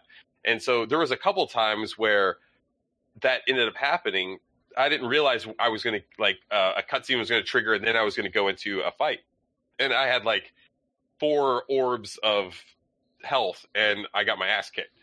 I mean, that maintains kind of the realism that he wants. It's not like during a fight, you're like, all right, guy, hold on, let me eat this pork bun in the corner. Now let me go kick your ass. Like, so I feel like when you train at the temple, it will make you do that. It will say you don't have enough health before you start the match. Yeah, but that you're in a training setting. You're not fighting a pack of gangsters, So I think that's how he tries to differentiate it, and that's why he lets you eat food during, your martial arts training and versus an actual like street fight that isn't planned, So at least that's how I saw it. Talk to me about why Pale Toss is the best game in this Shenmue. It's not. I actually hate Pale Toss. They, Shenmue is known for its mini games and all that stuff, and there are a bunch of new mini games that he brings back in Shenmue 3, and also created some new ones. So there's one called Pale Toss, where you basically throw a ball in a pail, and you have to aim it correctly. We're going to have Pale Toss at our booth at Too Many Games. That'd be hilarious. They also have turtle racing. Yeah. They have turtle racing, too. So you got 4 turtle lanes. I'm not going to spoil everything if people are going to play, but there are like some mini games that, make a comeback. But one of them is turtle racing. So you pick one of your turtles. They're 4 different colors. I'm pretty sure. So they pick these turtles, and then you race it. So you basically just press the buttons repeatedly, and then some of them slow down. It's like one of those betting games that you had, like what the fuck? There's a bunch of gambling, games that you had in Shenmue 2. This is another one you can blow your money on and bet money on. There was oh god, what else was there? It's Lucky Hits back, obviously. Yay. There's also like some cool arcade games that they have that Yu Suzuki created for this version. There's like a weird version of Whack-A-Mole. QT title is back in there. There's like this weird version of Virtua Fighter where it's like it's called the Chobu-chan. It's like this like fat looking chicken thing. They look like Virtua Fighter characters, and you're fighting each other in Virtua Fighter, in a Virtua Fighter arcade, game. He can't use the Virtua Fighter like characters, but like he has Virtua Fighter like posters on the arcade for some reason. Like that's okay, but I guess he can't use Virtua Fighter the game in the game. So are there any of his old Sega games in it, like Hang On or No, I don't think. They're all original, except QTE isn't like a Sega game. Like it's QTE title. It's part of Shenmue. Yeah. So like that's not the same thing as Hang On or Space Harrier. It could appear, but I haven't seen it at all. It's all there's a Sega Saturn. Interesting. There is a Saturn. Searching at like a in one of the temples for some reason in a drawer. There's a Sega Saturn drawer. It's like one of those cute little Easter eggs. I'm sure you put in there Overall, I think this is the game. I think people who backed Shenmue, will be happy with this game.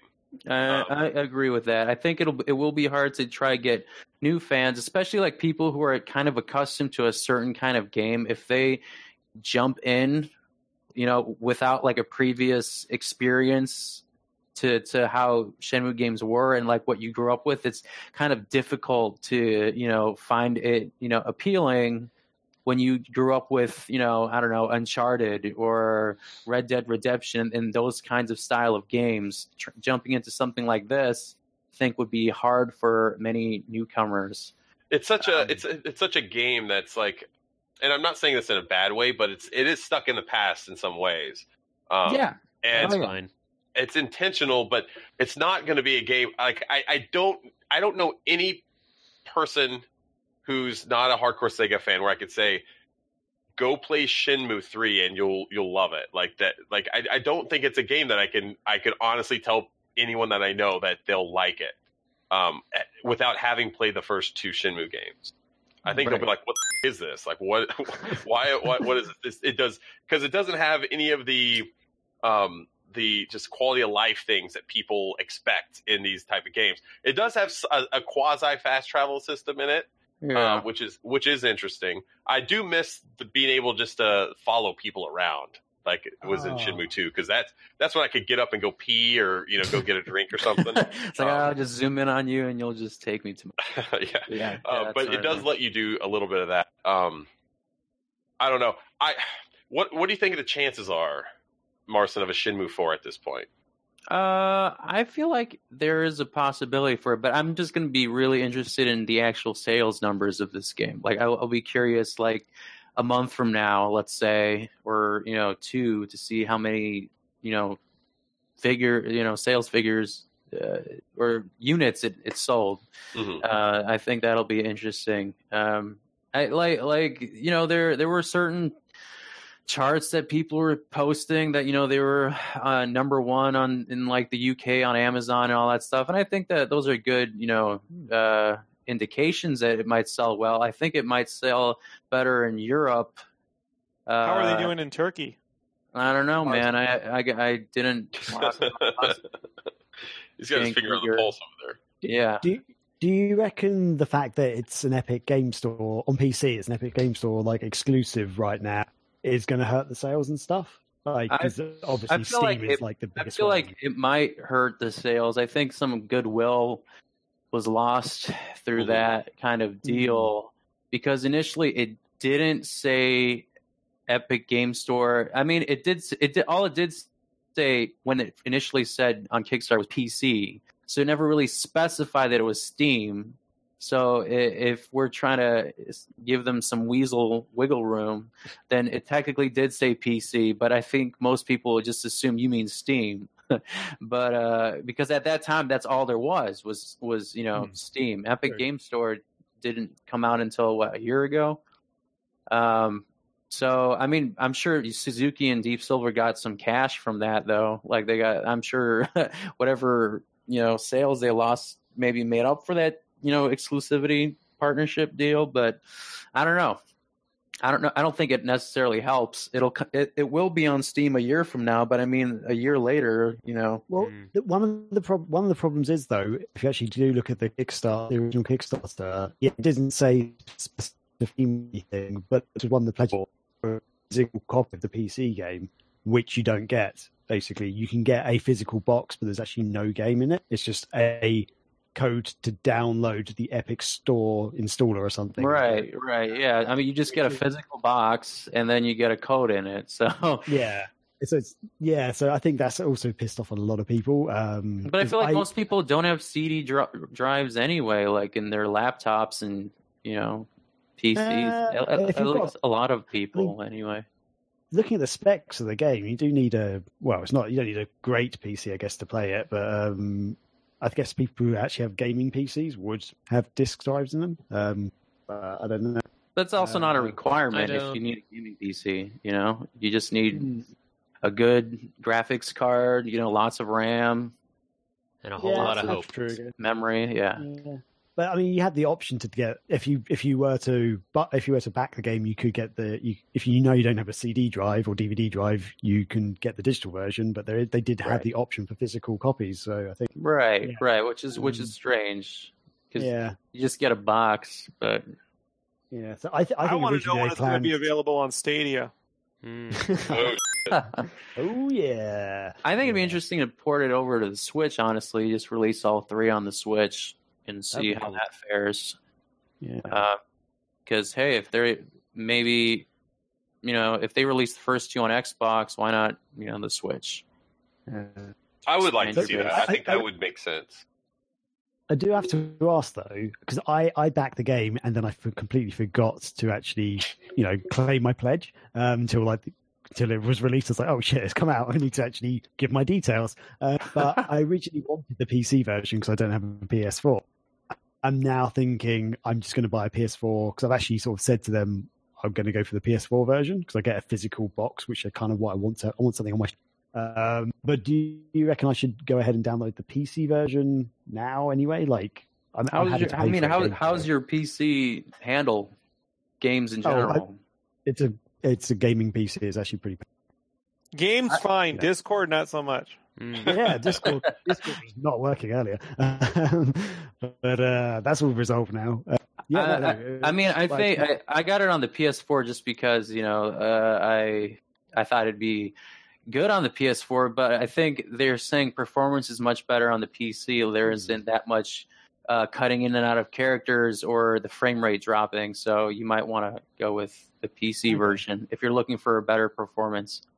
Okay, and because isn't there controversy around the Epic Game Store as well, like dodgy stuff or something? Well, dodgy stuff. I mean, but like I honestly don't mind which launcher plays my game. Like I understand people's frustration where like if you are playing your Steam games and you have your achievements and your profile and all that, it's all under one umbrella. And then if you want to play Shenmue 3, you have to create a new account for a different launcher, and it's its own beast. So I get that, but like for me personally, like that's not a big issue for me. I just want to play the game. I don't care that I have to open a new launcher. That's not really an issue for me. But I could see other people's perspective. Okay. After this podcast, I'm going to download the Epic installer and buy the game again on PC, so I can actually play it now. Yeah, exactly. Yeah, I'm also going to get the PS4 version from my Kickstarter backing. So yeah. Otherwise, it's $160 I've just wasted, basically. Oh, dear. It helped make a man's dream come true. Yeah. I was going to say, the only Easter egg they missed is the opportunity to sell Mighty Number 9 merch in game. Like little plushies and Yeah, capsule toy. I will say the capsule toys to try to get a full set is ridiculously hard. I'm really pissed. Like I've spent well over like $400 on that trying to get. Did you do any of the side missions yet? Well, I mean, what kind of side missions are you talking about? So when you go like around to like the village folk or whatever, occasionally one of them instead of like a talking symbol or where the map symbol is, it'll turn into like a yellow exclamation icon. Right. That prompts for a side mission. Yes, you know what? And I accidentally pressed the wrong button because I did do one where this little boy wanted a soccer ball. Yeah. And he asked if I wanted for a reward. I gave him the soccer ball, and he asked if I wanted a capsule toy, a rare capsule toy, or a secret fishing spot. And I accidentally selected the secret fishing spot. No, like I could find that myself. Like, I know. And then after I did, I was like, damn it! Like I could just go on like GameSages.com because that's still a thing, and just search there, and it would tell me where to go. But I missed out on this rare capsule toy. Yeah, I got the capsule toy because I'm like locations. I could probably run around and find it myself. Was it Was it Ryu on the on his forklift? No, it wasn't Ryu on his forklift, but I think it was like a bulldozer. Yellow bulldozer construction thing, but it was one of the rare ones you can't get easily. But yeah, you need it to have a full set because you know how certain sets can get you move skills or more money. That's one of like the rarer sets that you can get a better move set and whatever. Cool. So okay, Sketch. I think you have to head out, so I just wanted to bid you a fond adieu. Maybe he's gone already. So Gone already. All right, Sketch is gone. The Shenmue 3 talk is over. We like the game because we're Shenmue fans, and if you're not a Shenmue fan, you probably won't like the game, and that's our final verdict. That's our final verdict. And you can suck it. There's also a deal going on right now with it, I believe. Just keep an eye if you're in America. Best Buy has the Steelbook that you can just get on its own for $20. That's what I did. Yeah, so if you want to get a physical version or something like that, or just support it more, I might buy it twice. Who the heck knows? Yeah. I think there's also DLC that they're planning for this too, which I think is interesting. Something Yeah, somewhere, you yeah. get the Deluxe version, which says you get all the DLC or something. Like, yeah. I don't know if that includes like extra story content or it's just like, A new clothes and yeah. Yeah. But I said this in like another thread in Shenmue 500K. I'm like, I'm treating like some of them are like, oh no, Ryo only, he should just wear his brown jacket and jeans. I'm like, f- it, I'm treating my Ryo like a Barbie doll. Like I just like switching out his shirts and jackets and all that shit. But like once you get to the city, like it gets really expensive to get like a new pair of jeans and jacket and stuff. Well, you're in the big city, man. You're getting designer gotta, clothes. Like, gamble a ton of money, man. to get something like a martial arts outfit. It's like hundreds of thousands of tokens. Can you play big or small? Not big or small. There's a game called Moonfish something. What? It's basically like, here's 4 images with their color behind it. Pick one of them, and then the ball drops on one of them. Okay. So, Yeah, it's in a bowl, right? it's in a ball. Yeah. All right. And there's well, also dice. I'll find You some way just to run roll the table. dice. Get the bigger number. You just call it roll it on top. Oh, I did want to talk about one thing before we move on. I wanted to talk about Shocking. how Lucky Hit is really shitty now. Oh, it was good before? No. Right The before. physics of the ball was good before. I feel like the ball physics is way off now. Like, it just seems super floaty. You remember how everyone was pissed off in Sonic 4 Episode 1, how Sonic was too floaty and the physics were off? Yeah. This is what it feels like. It feels like it just bounces and it just slow motion just bounces up. You weren't the first person to say that either. I didn't really notice. Like, I thought it was fine, but there were a couple of people that said that it was. They use the exact same word, floaty. It's too floaty. I'll It's give you that. the Unreal. I love Lucky. Oh. It probably is the Unreal Engine sketch. Yeah, so. it's non-stock. It's out of the box physics. It doesn't feel right. Like, it doesn't feel like it did in the original Shenmue games, where you felt like you could feel almost the weight of the metal ball as it's hitting and clinking around. Like, this one just feels like it's just booping about and floating around, and there's no like predictability on like where the ball is going to move when it hits a pin. Whereas in the first 2 games, it kind of made a little more sense. I know that's super like specific and nitpicky sounding, but I feel like Lucky Hit is such an important part of this game.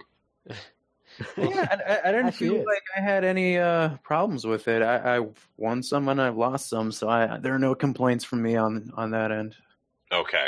Lucky Well- hit the Sonic 4 of Shenmue minigames? New article on Megavisions comes. It's the Leisure Suit Larry of Sonic games. Oh, no.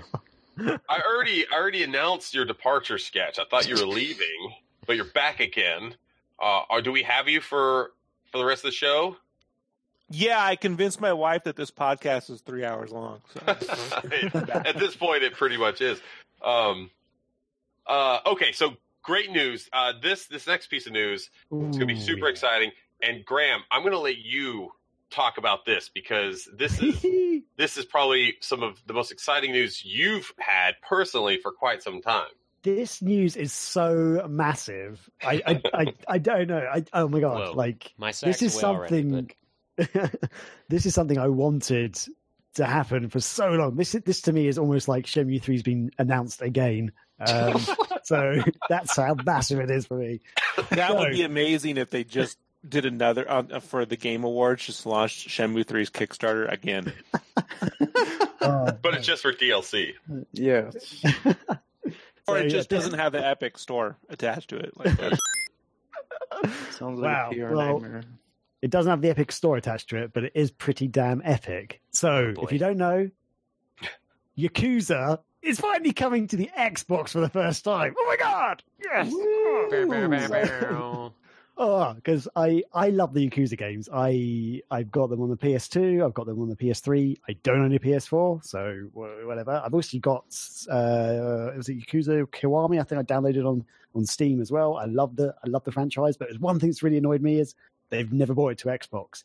And I know there's a big thing with Sega, like the PlayStation has always been a bigger seller in Japan and stuff, and it is more of a Japanese-focused game for Japanese gamers. You could argue that, and so Xbox, no point in bringing it to that. But I don't know. I think always thought for Western releases, it made sense to bring it to Xbox as well because it's the kind of game that I think would work well on Xbox. But yeah, anyway, finally, Sega has announced that Yakuza 0, Yakuza Kiwami, and Yakuza Kiwami 2 are now all headed to Xbox One and Game Pass sometime early in 2020. So yeah, that is basically the prequel Yakuza 1 and Yakuza 2, like the remastered versions of them. So that's really good news, I think. I really hope it sells really well, and that means that Sega might release the other games like Yakuza 4 and 3 and Dead Souls or whatever. I hope they all come. I hope they all come. It'll be so good. So yeah, I think they pretended Dead Souls didn't happen. Because that hasn't really been released on anything, has it? No, it hasn't been PS3. released on anything else. Right, that was the original release, but it hasn't Oh. moved on to anything else like the other ones. Yeah. No, yeah, because if you don't know, Yakuza did it come on Wii? Am I going crazy? Did it come on Wii U as well? They released In Yakuza 1 and 2 on Wii, Just in Japan. just in Japan. But then they've done it on the Switch or something. Is that right? Am I going crazy on that? I'm not sure about For some reason, that. I thought a version came on the Switch. No don't Switch think version, so. at least not Okay. I know. So it's just Wii U. Never mind. Sega thought it'd be good to support the Wii U while it was failing, basically, with Yakuza, not the Xbox. I don't know why. But anyway. This is great. I don't know. What do you guys think? Are you guys too little, too late? You don't care? You think it's a massive mistake? Or, I don't know. I mean, I think any exposure is good exposure for Yakuza, so why not expand its fan base if there are people who are only on the Xbox? Like, clearly this is more to appeal to more Western fans because Xbox does abysmally in Japan, so that's not what they're looking for. But I think it's good because Xbox does really well in the West. So I think any reason to get that brand out more, why not? I think Sega's smart because they realize Yakuza fans will buy every f***ing Yakuza game. And so they just realize, like, we're going to release – this is their strategy. They're not going to do a multi-console release when a new game comes out or when they remaster a game. They're going to say, let's bring it first on PS4. All these idiots, they're all going to buy that version, which I'm one of them, so, hear me out. Then we're going to release them all on Xbox, and then everyone's going to buy it again. And then we're going to do it on the Switch, and they'll all rebuy them again because they're so crazy. And they will eventually just sell millions and millions of these by selling them to the same, 30,000 people. And they're just all buying them all over again.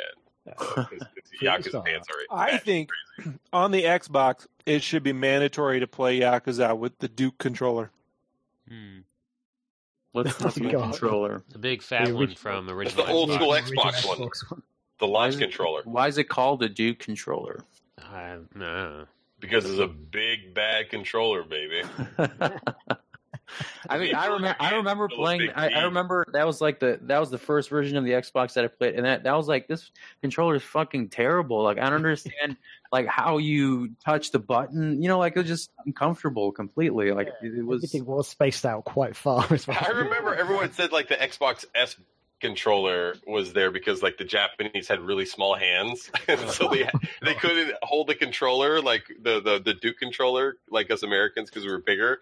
Yeah, But we're don't used to you holding wish that- footballs. Chris, don't you wish that when that came out, there was Japanese YouTube so we could watch all the frustrated Japanese gamers try to get their hands on that controller? It was such a ridiculous notion, but The S controller was my best controller was fantastic. good. It was really good. And for It some was. It reason was- they didn't one third-party company re-release the Duke recently or something. Oh, really? Wow. Is I'm it pretty because sure. people are masochists? I don't understand know. why you'd want it. Yeah, they Nostalgia. did. They sell them in GameStop. Yuppers. I've got fond memories of using that on Halo. Of course you would. I always think Graham has good taste in games until he's like Destiny 2, Gears of War 5, the Duke controller. I'm like, all right, man. No, Graham has the strangest taste in games. Just to be clear, I don't enjoy Destiny. I think that's a very average game at best. But yeah, but Gears 5, yeah. Did Gears 5 come out already? Yeah, it's Gears been 5's great. Yeah, actually, I think Gears 5 is a pretty damn good game. Actually, It is. Combat Racing. All right. Sonic Shuffle. Woo. That was bad. Okay. last bit of news before we wrap things up. We can't do an episode of the Megavision show without talking about the Sonic movie. So Yeah, we can. we can't. We shouldn't, at least. So last episode we talked about the redesign, which I think everyone can say. I think it's widely considered it's way better. Marcin and I talked about the redesign, but then, excuse me, then the actual redesign trailer dropped literally the day before the podcast released. Yeah. So we were still going off rumors, but yeah, it looks better. It definitely looks a lot better. But there was some rumors that came out this past week or so that said that it cost the studio $35 million to go back and actually like redesign that, which is insane. But a new article came out after that to clarify that it was only actually like $5 million that the studio Paramount spent on going back and fixing that.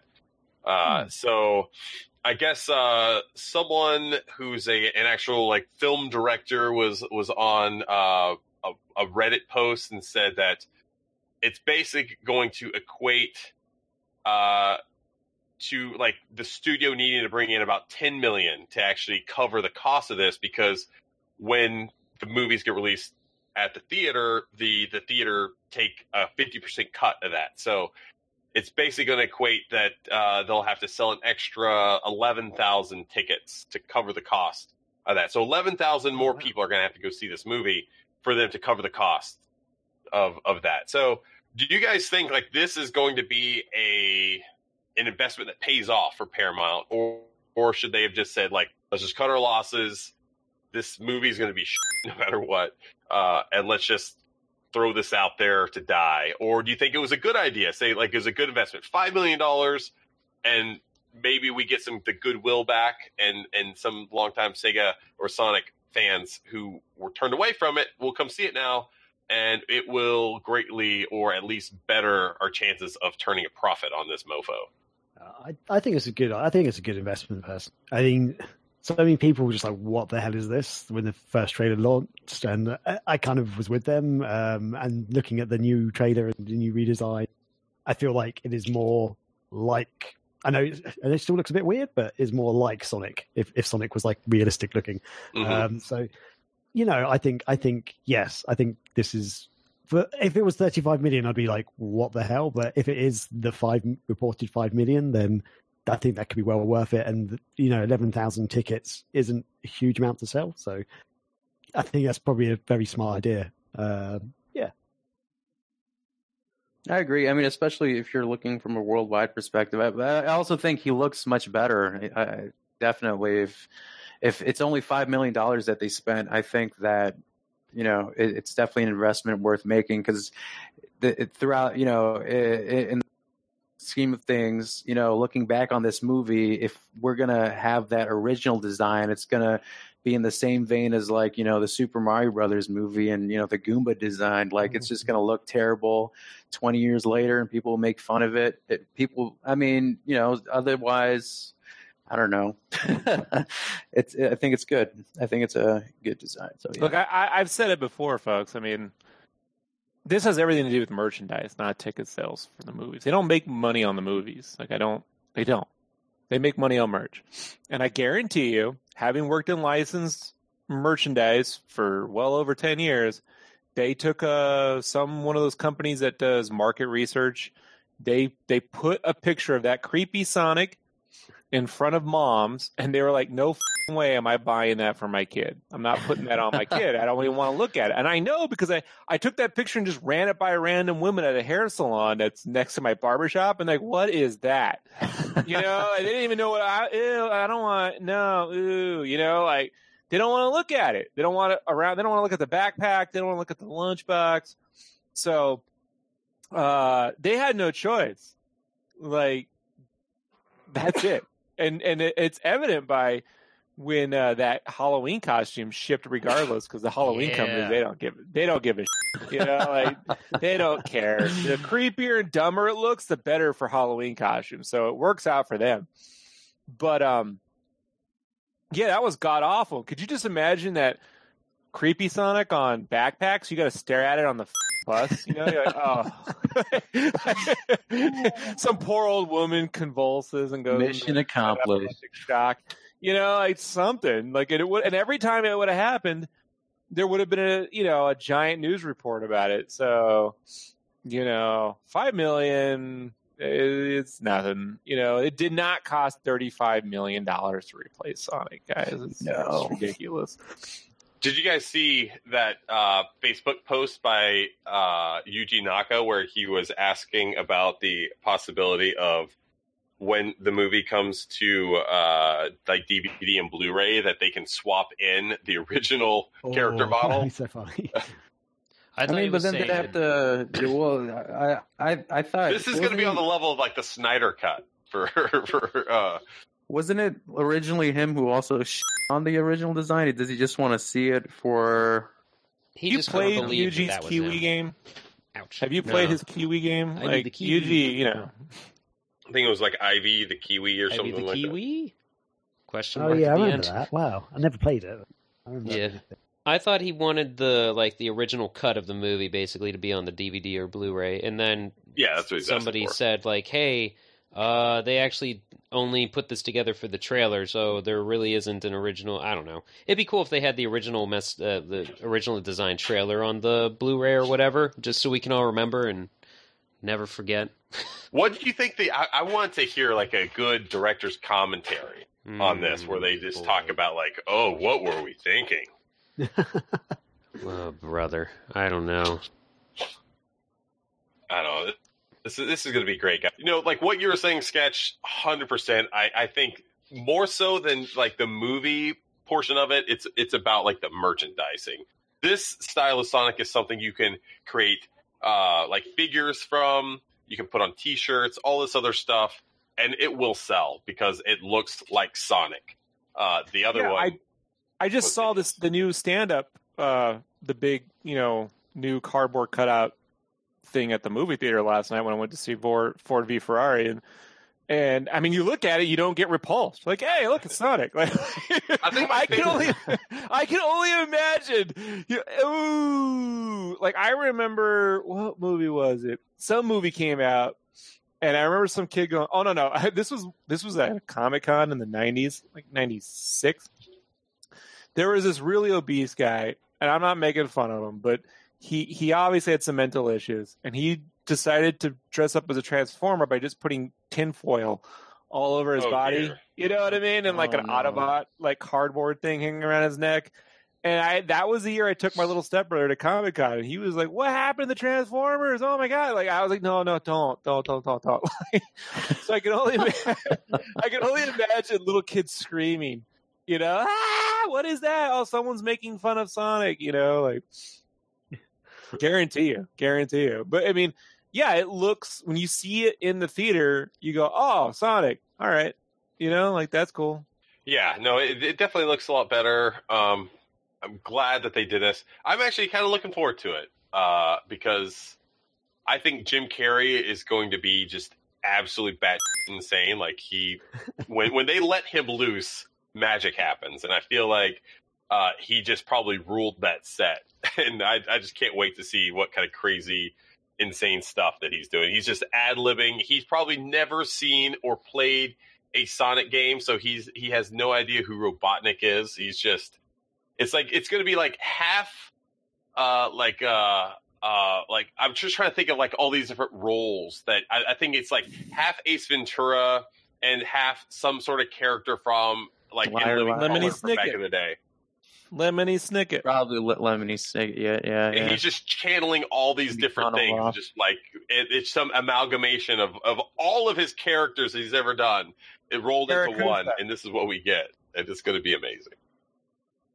I'll probably see it on a matinee. I'll see it on Opening Valentine's weekend. Day. It'll happen. Well, when does it I'm open up definitely in going to see Turkey, Martin? I'm gonna call my Turkish cousin, but I'm pretty sure it's also February 14th.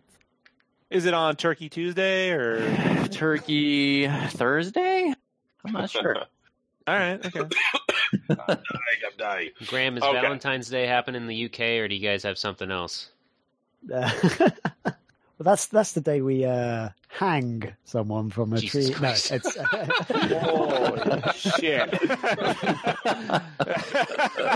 Whoa, Graham, we have something over here that doesn't play very well with that iconography. You know, like, just letting you know, Graham. Yeah, if you It's check out okay. Disney It's- Plus. He's European. Pagan holiday. He's innocent. He's innocent. Mhm. In Actually, Japan, the movie comes out in March, though. wow, Interestingly enough, That's weird. Yeah. So we get it before Japan. Yes. Strange. Yeah, because it's coming out on February 14th in the United Kingdom as well. Okay. Yeah. Wow, okay, Japan gets it surprised. in March. Spread the love. All right. So that's going to do it for this week's episode. Like we said earlier in the show, we do have a couple good reviews that are going to be posted this week. We have Marson's Shenmue 3 article, so keep an eye out for that. Also, Scotty's Xenocrisis review will be published this week as well. And we're always keeping up with the latest news, so keep up with that on the site.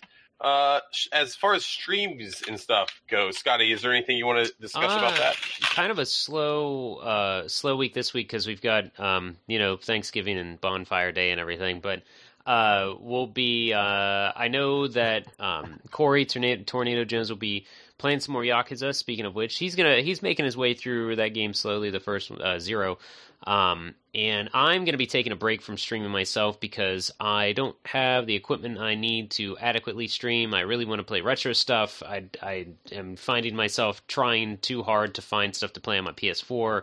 So I'll be taking a break. Hopefully Santa will help me out, and I'll be back back at work with that. But we'll still have, obviously not with Thanksgiving Thursday Night Throwdown, but that'll be coming back again the following week and stuff like that. So just keep an eye, on the socials and our Twitch stuff. But, if you are a Twitch sub or thinking of becoming one so you can catch up with the sideshow, those episodes are going to be gradually released through that YouTube unlisted playlist. Otherwise, I don't know. If you want to see some stream stuff, just go back and check up on our Dreamcast Marathon insanity. There's plenty to watch through there on the holidays when you're avoiding your family. That's right. Including Crazy Taxi with a fishing rod. Woo. Yeah, Crazy Taxi. I rewatched the part. I don't know why it came across this part, but when Graham was clearly very mad, and we didn't know until Chris told us this is what it's like when Graham is mad. And you walk back into the room, Graham, and you apologize, and we're like, what are you talking about? You're still the most polite person here. And it's just magical. What was I mad about? I have no idea because I couldn't tell that you were. Little known fact: Graham is half Canadian. So that's Canadian niceness. That's how you know when English people are angry is when they apologize. Mm-hmm. That's when you know they're mad. I've seen every episode and the movie Downton Abbey, so this is true. Definitely. So V for Vendetta, sorry, sir. Downton Abbey. Those are the autobiographies to keep up with. Yeah, I got Okay, Sketch, are you still doing the streams these days? What are you doing? I'll be doing more soon. So what will happen is the weekends will be my streaming commissions and stuff. So I've been doing game concept art for 2 years now, and it's just there's just no way at this point I can stream even my personal work during the week because a lot of it's probably under NDAs and stuff too. Well, I'm always afraid I'm going to inadvertently open a critical file, and get myself sued. So I'm like, gosh, what is in my history state on Photoshop right now? So, not a lot of that, but I am recording my work. So we just recorded commentary for the Wolverblade Colors and the Wolverblade line art that I did for the new issue of Megavisions. The Wolverblade line art with commentary is up on YouTube now on my YouTube channel, Sketchcraft. And the colors with commentary, and I just basically explain my process, will be up this Monday or Tuesday. And I'll be recording the cover art as well, which will be virtual on. So if you want to see all that, I will at least record it, and then we'll do audio commentary. I think I'll probably, if Chris, you're available, I'll have you on to talk about it. Anyone who wants to talk about virtual ons, welcome on that commentary. It doesn't have to be just about my art. It's a place to talk about the game too. So, yeah, I'll be doing that. So awesome. Good stuff is happening. And remember, if you're listening to this and you're interested into subscribing to Megavisions, you can go to our Patreon at www.patreon.com/Megavisions, and you can choose between a physical print edition or a digital issue of the magazine. we've already closed orders for this next issue of Megavisions. But if you want to go ahead and jump onto the Patreon, go ahead and do that. You're not going to get charged until the next issue, but we'll also give you access to purchase some additional copies of issue 9 when it becomes available, because we always order a little bit more copies of the magazine than what we have just on Patreon, and we will sell those on our website at megavisionsmag.com. And so if you go ahead and sign up to the Patreon, we'll send a link out to our website once we have those orders done for our patron members, and we have those extra issues available. You can go ahead and get those there, and then from that point forward, you'll be able to get each issue once they're released.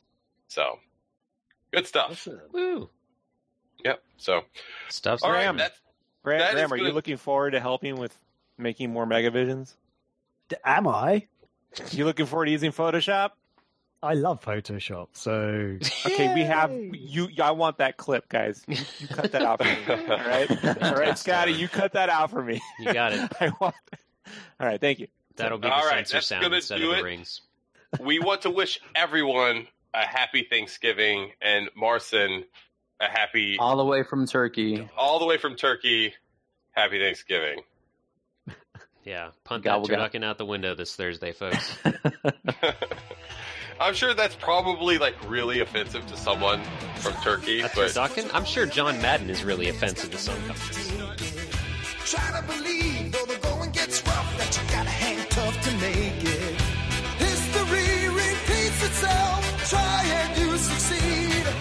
Never doubt that you're the one, and you can have your dream. You're the best around. Nothing's gonna ever keep you down. You're the best around. And nothing's gonna ever keep you down. You're the best around. Nothing's gonna ever keep you down.